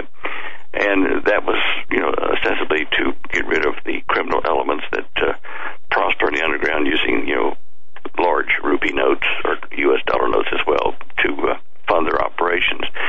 So people are going to be looking, to see what happens. Now, Canada is one of the countries that is next on the list for these bankers to hit. They want to get rid of the large Canadian notes as well. The $100 U.S. note is going to go. In fact, we talked with a bank officer president, or what do you call him? What's the bank controller? Who's in charge of the bank? What are they called? Our bank branch manager. Branch manager, yeah. In one of our banks, and we had a chat with them off to the side, and they said that the $100 notes are definitely going to be phased out, so that if you've got $100 notes in the mattress or in your safe or whatever, that they're not going to be legal tender when they do this, and even the $50 note may be hit as well, and the equivalents in Canada and Australia. I'm just trying to remember what the other country was other than Canada. New Zealand, that's it. New Zealand and Canada are the two to be hit by the major bankers to drive us into digital currency. And not that we have a lot ourselves to worry about, but there are people who are, not criminals that have stored emergency cash. And of course, the tidiest way to do it's in these larger bills, because you can put it in a little pouch somewhere and hide it easily. But when it gets to $20 and $10 and $5 notes, you got to stack up a lot of them, 5 times, 50 times more than you would ordinarily. So I can see us being driven now toward the cashless society we've been expecting, and it's happening rapidly. The U.S. and global economy is in stress, and certainly we can't blame it on the new administration. They're trying to repair the damage that the globalists, the bankers that have backed both Republican and Democratic Party candidates for decades now. They're trying to, set up things that Trump is trying to stop. And with Obama still working in the wings there, trying to bring him down and organizing people, I don't think we're going to last as long as we'd like to with this administration. I think that he's going to be so blocked or hampered that they may even try to impeach him for some stupid reason. I don't know, but I think you're right. Yeah, I think they're pushing for impeachment. Oh, they are, or impairment under 25th Amendment. Yeah, and today even yesterday, Pelosi said a case is being made in a very scientific and methodical way to impeach Trump, and what she's referring to is the one of the clauses. I forget what the name of it was. Him having some kind of corporate ties, or still being the owner of his businesses and doing business overseas.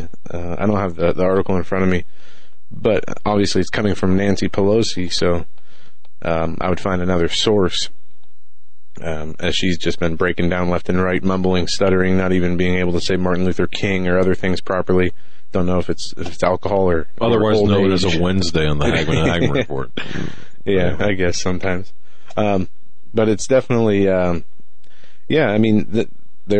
want Trump out of there. And if they can't get him out of there, they want to cause as much chaos and division and stir up as much crap as they possibly can while he's in there. And if it's any indication what Congress is doing, which is absolutely nothing, just shows you, we have a Republican House, a Republican Senate, and they haven't done anything since Trump has gotten into office.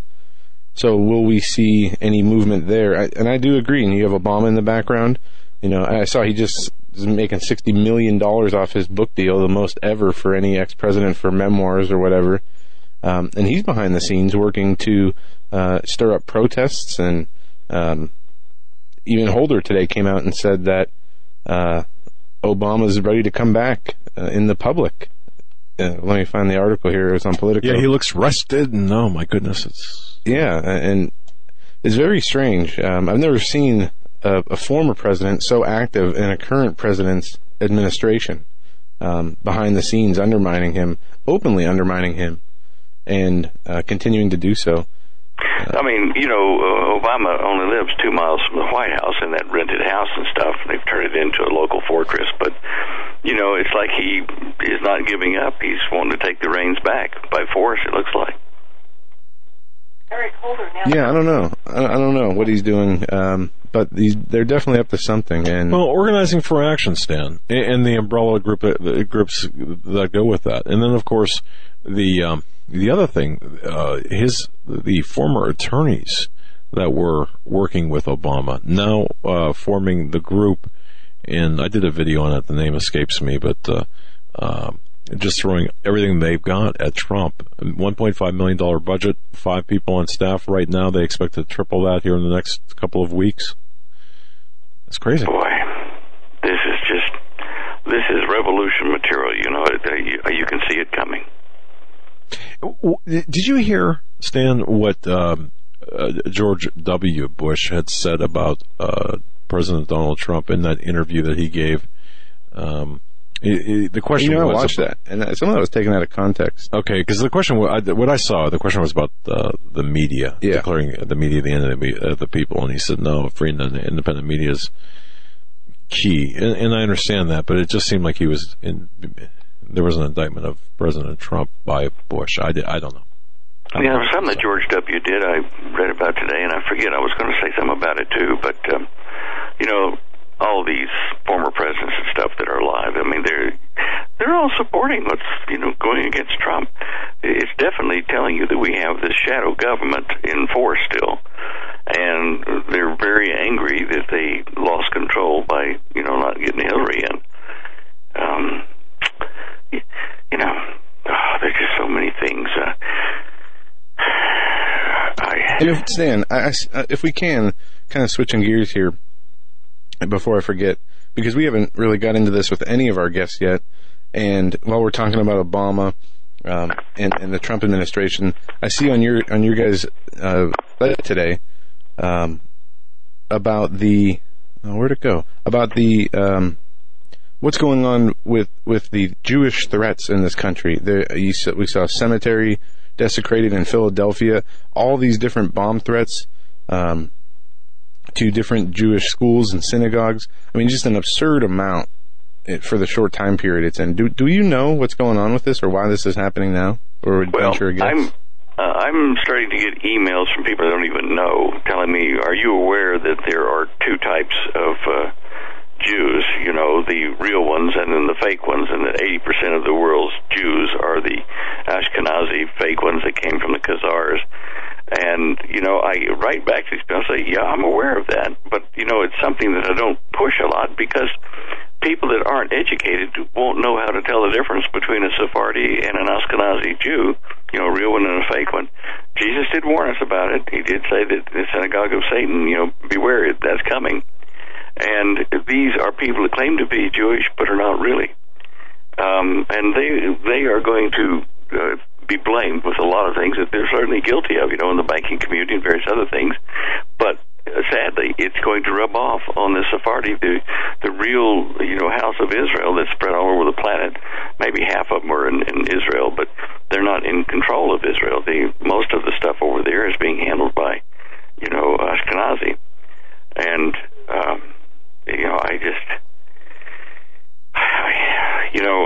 maybe that's why the cemeteries are being desecrated, because we're seeing a rise of anti-Semitism again, more anti-Jew rather than anti-Semite, because the Arabs are Semites as well. But it's laying the groundwork for a global Nazi-type thing to persecute the Jews. And you can see we've got problems forming in the Middle East around Israel, where the surrounding countries want to destroy them, and they make no secret of it. Iran says we want to wipe Israel out off the face of the map. Now, while they're doing this, Israel is preparing for the attacks. They're doing a lot of things that are, probably not open to the public, but they do have at least 300 nuclear weapons they can use.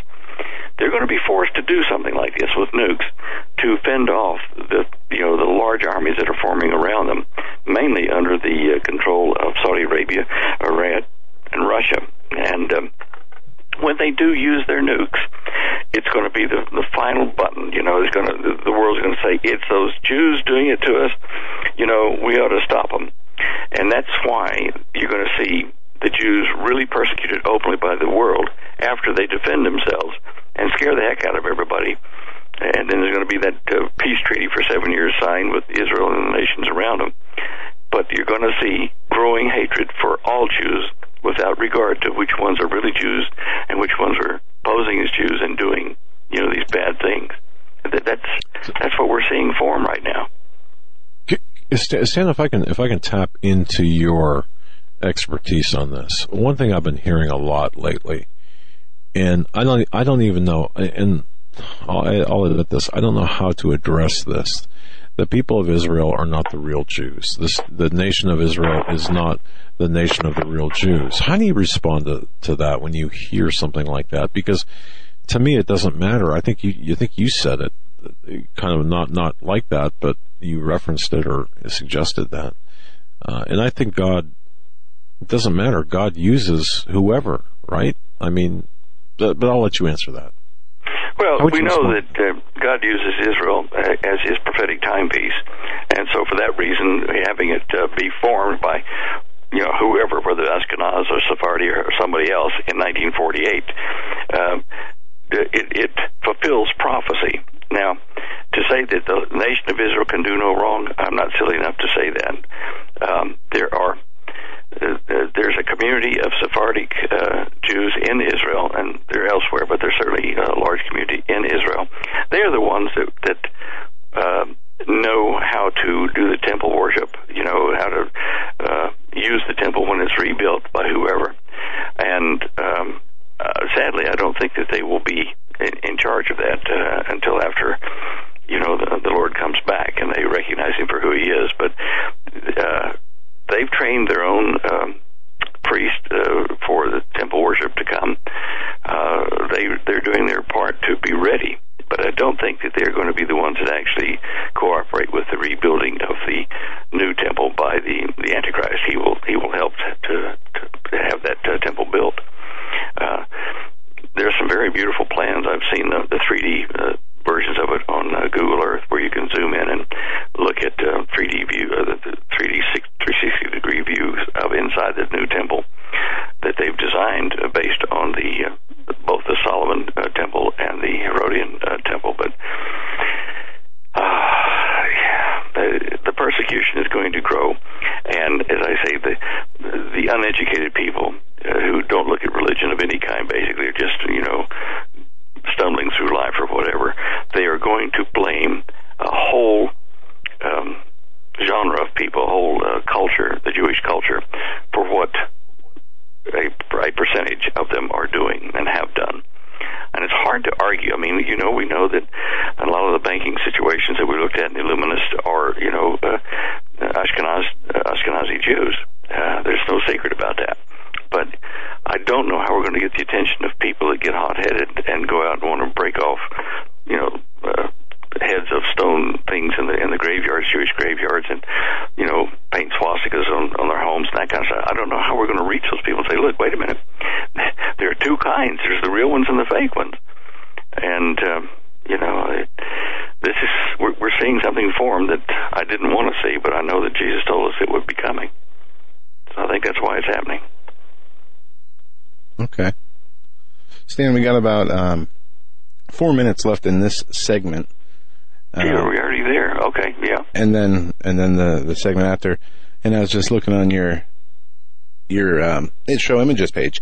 And I wanted to ask you about the weather, if we can, before I forget. I'm going to get all my questions that I can have in my head out of the way right now.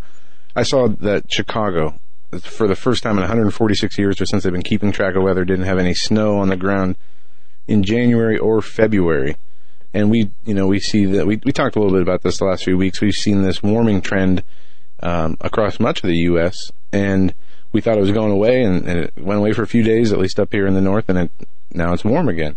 And then it's going to go away for a few days, and then it's supposed to really get warm again. But a very mild winter. Do you put any, we know that the NOAA global warming data was manipulated, and the man-made climate change argument was manipulated by scientists in order to make it look like the temperatures were higher than they were. But any concerns with this, aside from the what we talked about last week with the possibility for the mixing up of the vegetation, might get confused and start blooming early. But any other concerns we need to be worried about with this weather pattern we have? Yeah, well, when the weather pattern changes like it has, the last 3 years it's been breaking records every year, getting hotter and hotter, and the seasons are starting, like spring is starting earlier and earlier, and you're talking on the show images page there, image number 10, spring comes to come very early. If you click on that, you see a map made by the National Phenology Network, which uses USGS data and some other stuff to overlay the expected temperature difference, which will make spring. And you'll see that from, New Mexico up into Missouri, Oklahoma, Virginia, and all south to the northern part of the panhandle of Florida, all that's going to see spring come probably 2 to 3 weeks early this year, earlier than last year and the year before. And this is affecting, the crops that these areas grow. We're also seeing portions of it that they show in the Sierra Madres in Nevada and running through Arizona as well.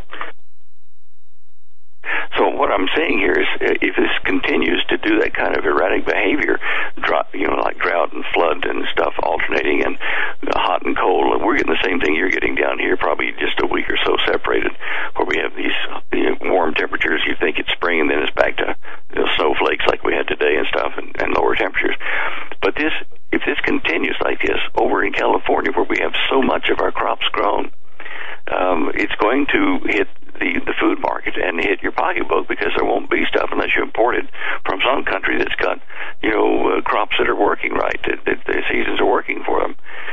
And famine is one of the things that people just don't realize. It's in existence all over the planet in various places, more concentrated, say, like in Africa or in Asia.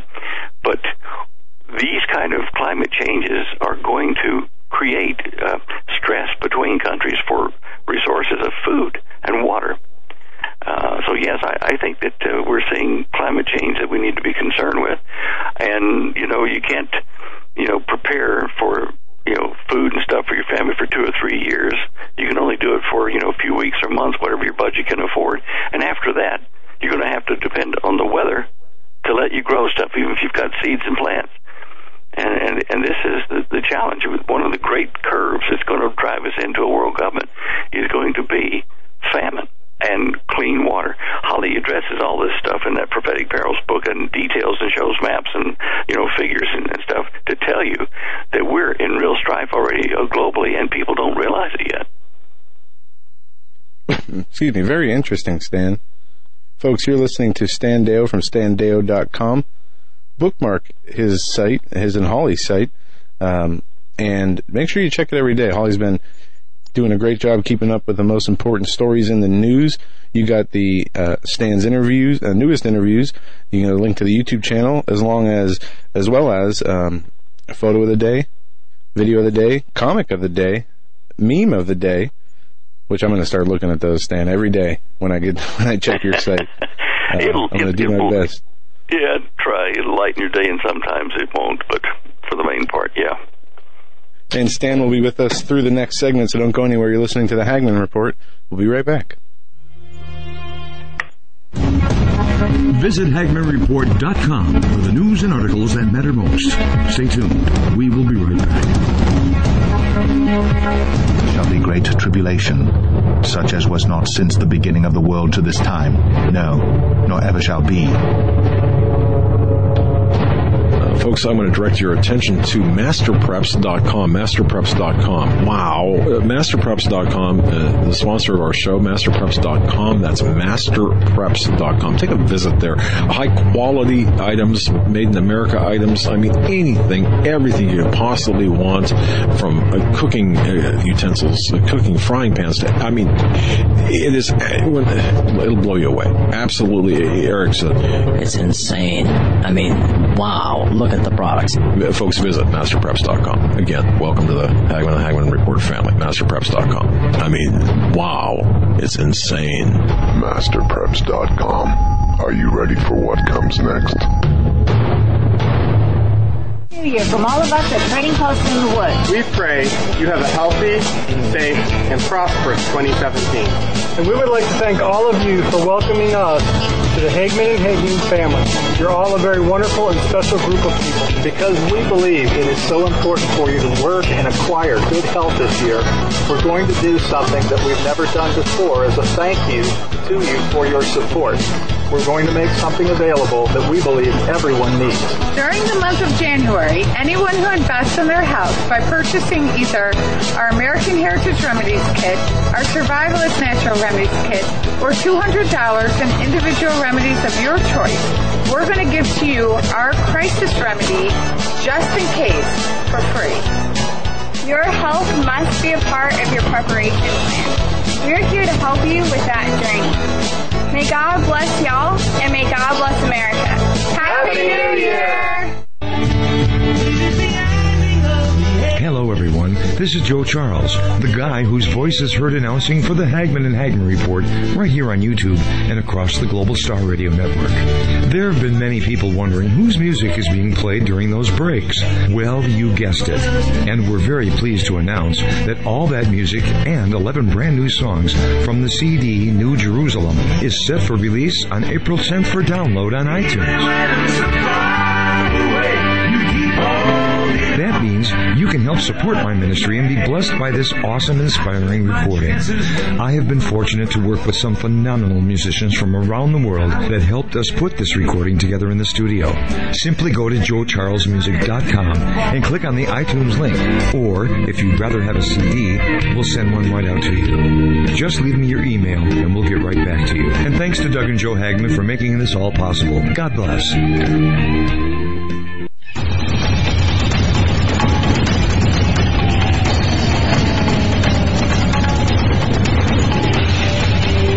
Welcome back, ladies and gentlemen, to our final segment with Stan Deyo. His website is standeyo.com. Again, bookmark his site. Check it daily. There's a lot of great information there, as well as the show images page, which Stan uses each and every time he comes on our broadcast. And there he puts together images and articles and a whole bunch of information that we get into on this show. You know, we're 2 hours behind him, I think, right? Yeah. Okay, so when I check his site at like at 7 in the morning, it's already updated.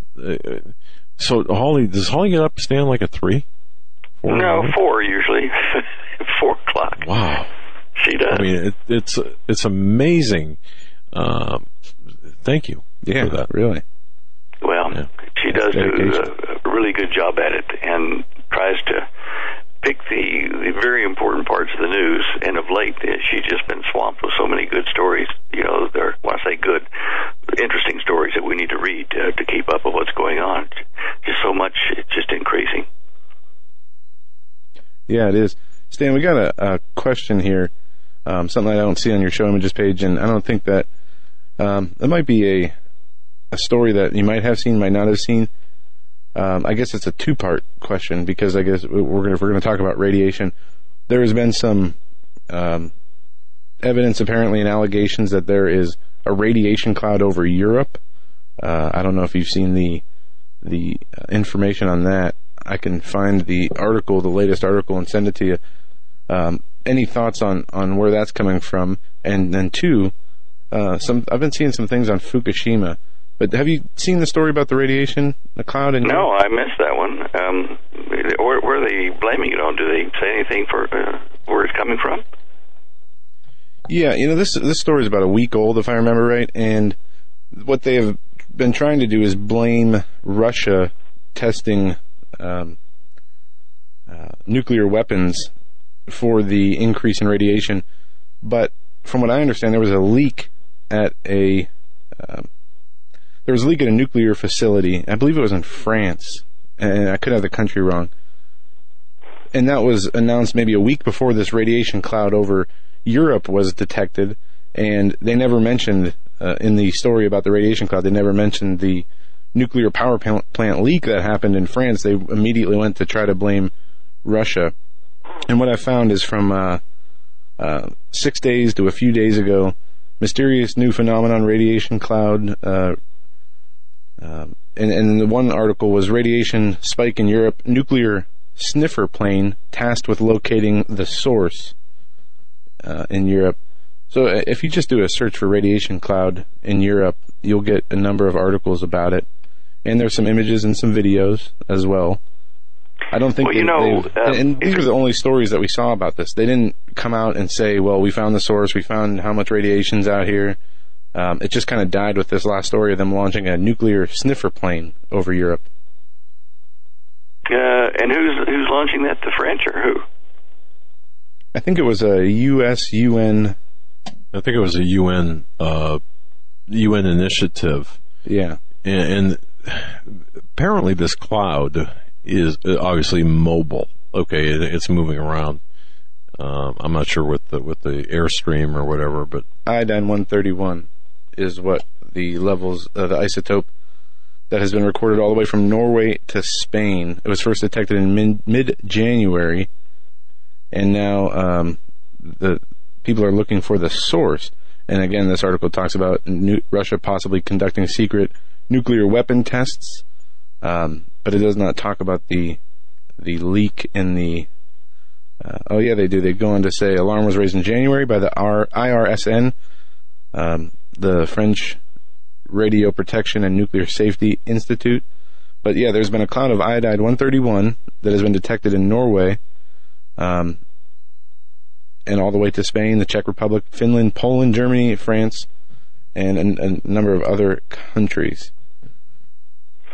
But they don't list the source. Yeah. One of the things I'm trying to keep up with what you're saying there, but we're having very slow internet here. It hit the eastern states today, the denial of service on a lot of the servers there. Did you notice that? Yeah, from what I saw, it was an Amazon. It was an Amazon S3. I don't even know how to word it. S3 server that didn't host its own site, but it hosted millions of other sites that went bad, or there was some kind of problem that increased error rates and spurred a massive web outage. But yeah, that was directly related to Amazon. I don't think there was anything else there besides Amazon servers failing and the websites that were hosted on Amazon server failing. Well, anyway, it certainly slowed us down here in the last hour or so. It seemed like it to come westward. But with the radiation cloud, I can't speak with authority on it until I research that and see. Did you see any maps that showed the path of that cloud? Did it go over England and down into Europe, or how did it move?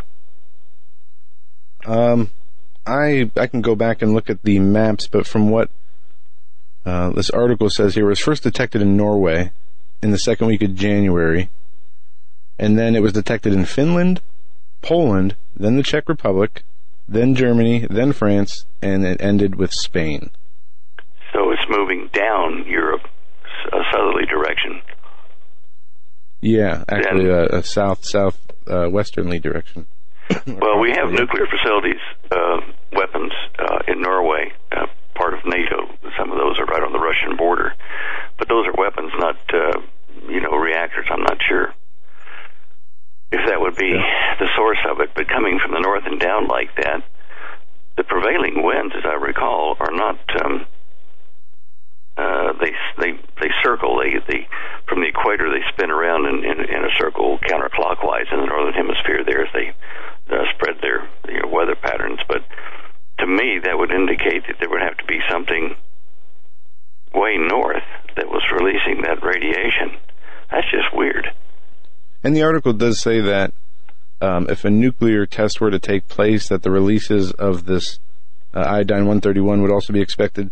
There would also be a number of other radioactive isotopes that would be released, as well as the iodine-131.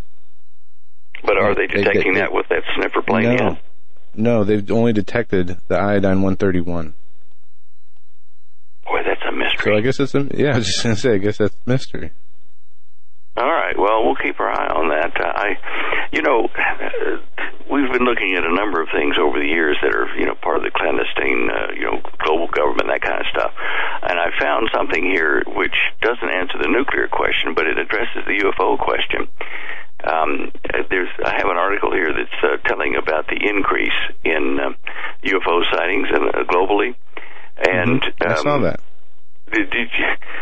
you see that in the U.S. it's now 300 times the sighting ratio than the rest of the planet on average? In the last 10 years, gosh, is it 10, it's 20, 30, last 30 years, the increase in UFO sightings has just grown exponentially. And I thought part of that would be due to, cell phones and people got it on them so they can take a picture. But that's only if they're recording a picture. People can see it whether they got a cell phone or not.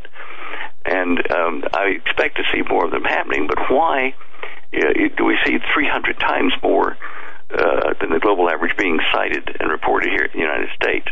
Is it because we're on the lookout more than the rest of the people? Social media posting this, and so we get interested. There's something just driving this, and I'm wondering if it's the beginning of driving us to the official disclosure type thing. We know it's got to come soon because the world is shaping up to where it needs to have this, spacemen, messiahs, and that kind of stuff. And along that line, there's an article there, figure 13 or cell 13 on my show images page. It says U.S. Navy spies learn secret of Nazi anti-gravity spacecraft. And it's on a site called exopolitics.org, which is politics of extraterrestrials or other worlds and this altogether. It's run primarily by Dr. Michael Salla. And I ran across these articles and more on his site. I think it's a good site to go have a look at because he does document a lot of this stuff very well. And one thing I found particularly interesting, and it's in image 14 on my show images page, is he put an article out on his site, which you can get by clicking on that picture of the flying saucer. It says Secret Australian Anti-Gravity Program linked to 1966 flying saucer landing, just in the bay outside of Melbourne in Australia. And the reason I found this quite interesting, put a link to it, is he supports what I've been talking about, for years, and talking about me working down there at Fisherman's Bend, which Fisherman's Bend is in that bay area that you're seeing there. I'm just see if I can pull the article up here. Right, it won't let us have it. We'll get it fixed later. But it tells that he supports all of the things I claimed in the Cosmic Conspiracy. He puts point after point on why what I said is correct, and they got proof of it now. So for all these years where I had so many people, throwing stuff on me, saying, Deyo's wrong, he's a lunatic, whatever. This guy is now saying, no, he's not. Look at this, here's the proof. So get on to Exopolitics anyway, and .org, and put in there, search for Deyo and Cosmic Conspiracy and see the article this guy wrote, because it is encouraging to finally have some of these people that are documenting this, give me the credit and prove that what I was telling people is correct. I mean, he even checked into, like, Dr. James R. Maxfield's letter in my book and all that kind of stuff. He did his homework, and I'm just so pleased. But anyway, Exopolitics, get on there and look at that. There's another article that I haven't got up on that site about NASA about to launch a solar satellite to go very close to the sun. Did you see that news today? Yeah, it's supposed to go about 400,000 miles close or away from the sun's surface. 4 million miles. Okay. Any closer, I think it'd cook it.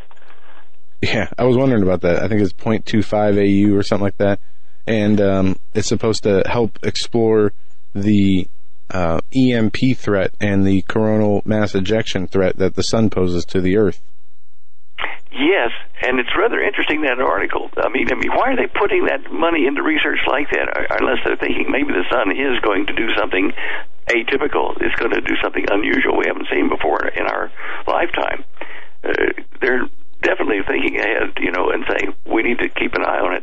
And one of the weird things about the sun, and they tell you that in the article, is that the atmosphere, the photosphere of the sun, or the corona photosphere out there, they are 350 times hotter than the surface of the Earth, of the sun underneath that.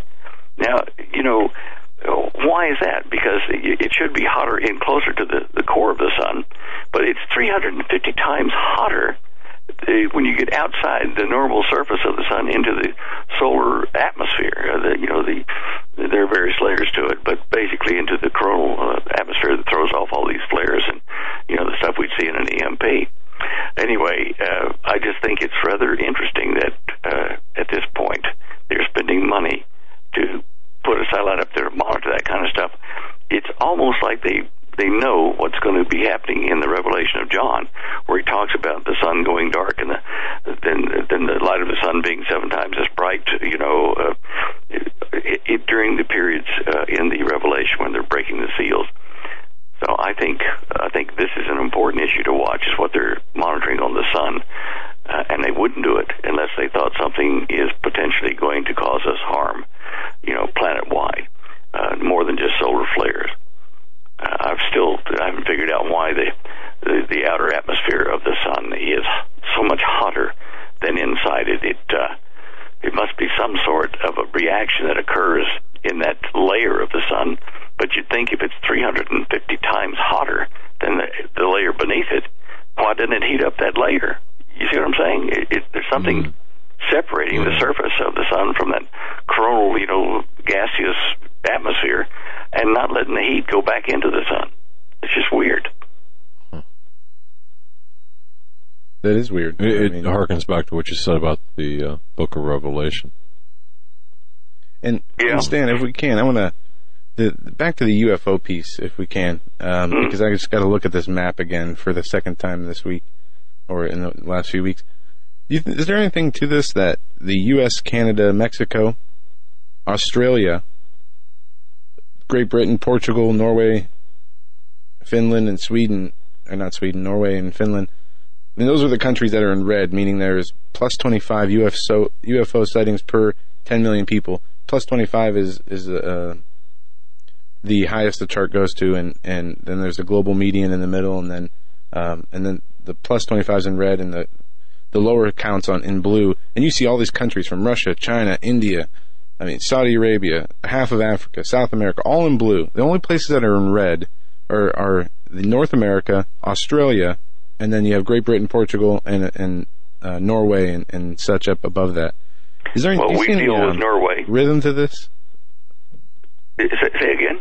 Is there any? It looks like it's just the most Western cultures seem to be having the most UFO sightings. Would there be any reason for that? Well, I've looked at that too, and I've noticed that huge anomaly that we're the Western nations are primarily the only ones having that kind of density of sightings.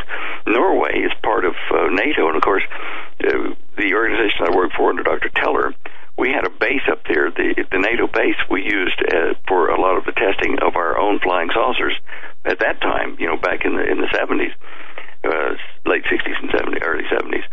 As far as Portugal, that one is a mystery to me. I don't know why that's involved in the increased sightings, but certainly Australia, Great Britain, the United States, and Canada as well would be more developed technologically. People would be more traveling and without permit passes and that kind of stuff like you have in many of the other countries, to cross borders and things. So people would be camping and going out perhaps more in these countries than they would in the other countries like in Russia and Africa and things like that, because they're primarily trying to survive every day and get enough to eat versus going out looking up in the sky and saying, oh, look, there's another light. So maybe that's part of the factor that drives this, but it is unusual. Why are we seeing all these things? And I don't know what the satellites are recording over, say, like Saudi Arabia and the Middle East. Are we seeing from orbit more UFOs, but just not being reported to the public? So it's a statistic that's hard to really understand, if you get my drift. It's weird. It is weird, and I just can't help but wonder if it's our society, or if there is something going on in the sky. And another image I looked on here was the type of sightings that we're seeing. You used to have, I think they categorized it into 4 or 5 different types, like the saucer, the cigar, a light, And back in the beginning where the chart starts in the 1910 to 2020, 1930, the most noticed UFO sighting was a saucer, followed by cigar, followed by a sphere, followed by light. Now, the highest sighted UFO is the light. And I don't know if, we've seen orbs and weird things moving throughout the sky, but then you have to wonder, also, with drones and, I don't know. I always wonder, what goes through people's minds. And I've seen many strange things in the sky that I would say are UFOs over my time looking out there. But then there's things that you can explain, like satellites and, different things. So it just makes me wonder if it's not our imagination sometimes. But then why is, 3/4 of the Earth having basically no sightings or, lower than usual sightings? Just kind of curious, I guess. Well, and then countries right next to each other. You have countries, with hundreds of miles of bordering each other. One country's red, the other one's completely, blue. Meaning that, one country on the same land, basically, is seeing all these UFO sightings, and then when it gets to Russia, whether it's reported or not, I don't know. And that's not and by the way, that is not cutting off statistical, that's not an artifact of statistical assembly. Right. Okay, so it's something much more coordinated, I would say. Well, I think I agree with what you're saying there, Doug, though, that, and Joe, both of you, that the political structures, the societal pressures or mores, whatever, between these countries over the same piece of land, but there's a border between this country and that one. One sees and reports a lot, and the other sees nothing. Now, we know that the Russian-controlled countries, that people there probably won't report these things as readily as they will here in the free world, because they'd be investigated or, brought in for questioning, that kind of stuff. So there might be a fear factor that holds down the reporting there. I know that Russia was involved, with Teller's group that I worked for. Russia was involved, Norway, England, United States, Canada, New Zealand, in the deals that were made with the off-worlders, the fallen ones, to build, these bases for them underground. And so there was information sharing that the Russians were, partially involved in, even though they weren't trusted completely by the Teller's group, because they held Dr. Andrei Sakharov in kind of like house arrest in the country, so he couldn't even go get his Nobel Prize because he was involved with Teller in the dealing with these the fallen ones, the aliens they call them, and the counterculture. But so when you look at that, the countries that are seeing the most of them may just be getting more reports because of the freedom to make these reports without repercussions from neighbors or government or whatever. The other side of it, or the other part of it, might be that because the Teller group of countries, which were primarily the Western nations, were developing these technologies and were using them, when we were kicked out of these bases that we shared with the fallen ones, we may have continued, I'm sure we continued to a degree, to develop these technologies and make very fast aircraft and, sub-oceanic, submarine type craft as well. And so our elite of the globalists use these devices to fly around and do things however they organize, political structures and, trade agreements or whatever. So we might be seeing more of them because our guys over in the Western side are using them more for very quick solution of problems where these fast flying saucers would be useful. And again, since, what was it, 1970s, I think, late 70s, early 80s, we started seeing these triangle craft, the Aurora type craft they call them. That could very well have been some of our own development. And so, shape, size, all these things change. I think the next one on the docket to be kind of officially photographed and released is going to be the supermassive craft in the air. The Phoenix Lights type craft, you see what I'm saying? Mm-hmm. Yeah. That will impress everybody because people could say, it's an Air Force, an Army, or, a Russian or British test craft. Okay, could well be, a little flying craft of 30, 40, 50 feet, 200 feet even. But when you start talking in half-mile to mile diameter size crafts, they're not from around here, or at least people think that. And I think this will be the icing on the cake that comes very shortly when they do make the disclosure of the alien presence, that this will convince all the Earth engineers that would complain and physicists that would complain that, it's just a test craft. No, we're not testing anything a mile wide. That's not from around here, and that'll be the final proof that they need. Stan, while we're talking about this, have you heard anything about Antarctica lately? Bits and pieces. Mainly that there's something going on down there that has attracted the attention of, former astronauts, of, Secretary of State, former Secretary of State, prime ministers going down to Antarctica. Gingrich was one of the last people to go down there. I think I saw that the end of last week. Newt Gingrich was going down there, and Buzz Aldrin was down there before he died. John Kerry was down there, former Secretary of State. But I guess I was referring to something. I read something. There was no information to back it up, but possible evacuation from a certain area down there. I don't know if it was due to cracking ice or what. I don't even know if it was true, actually. I kind of wanted to get your take to see if you heard anything like that. Well, I've seen the cracking ice photos and stuff. There's going to be another chunk of ice, big berg break off. They've started moving one of the Antarctic bases to a safe place and evacuate it because they know within a year or so that that's going to crack off and separate from the main Antarctic ice cap. It's also going to release pressure that was holding back a number of other surface, ice caps on the Antarctic mass, which will drop into the ocean following that one. So that would be of interest. But I don't understand it. It's not like a favorite vacation spot for these elitists that are going down there.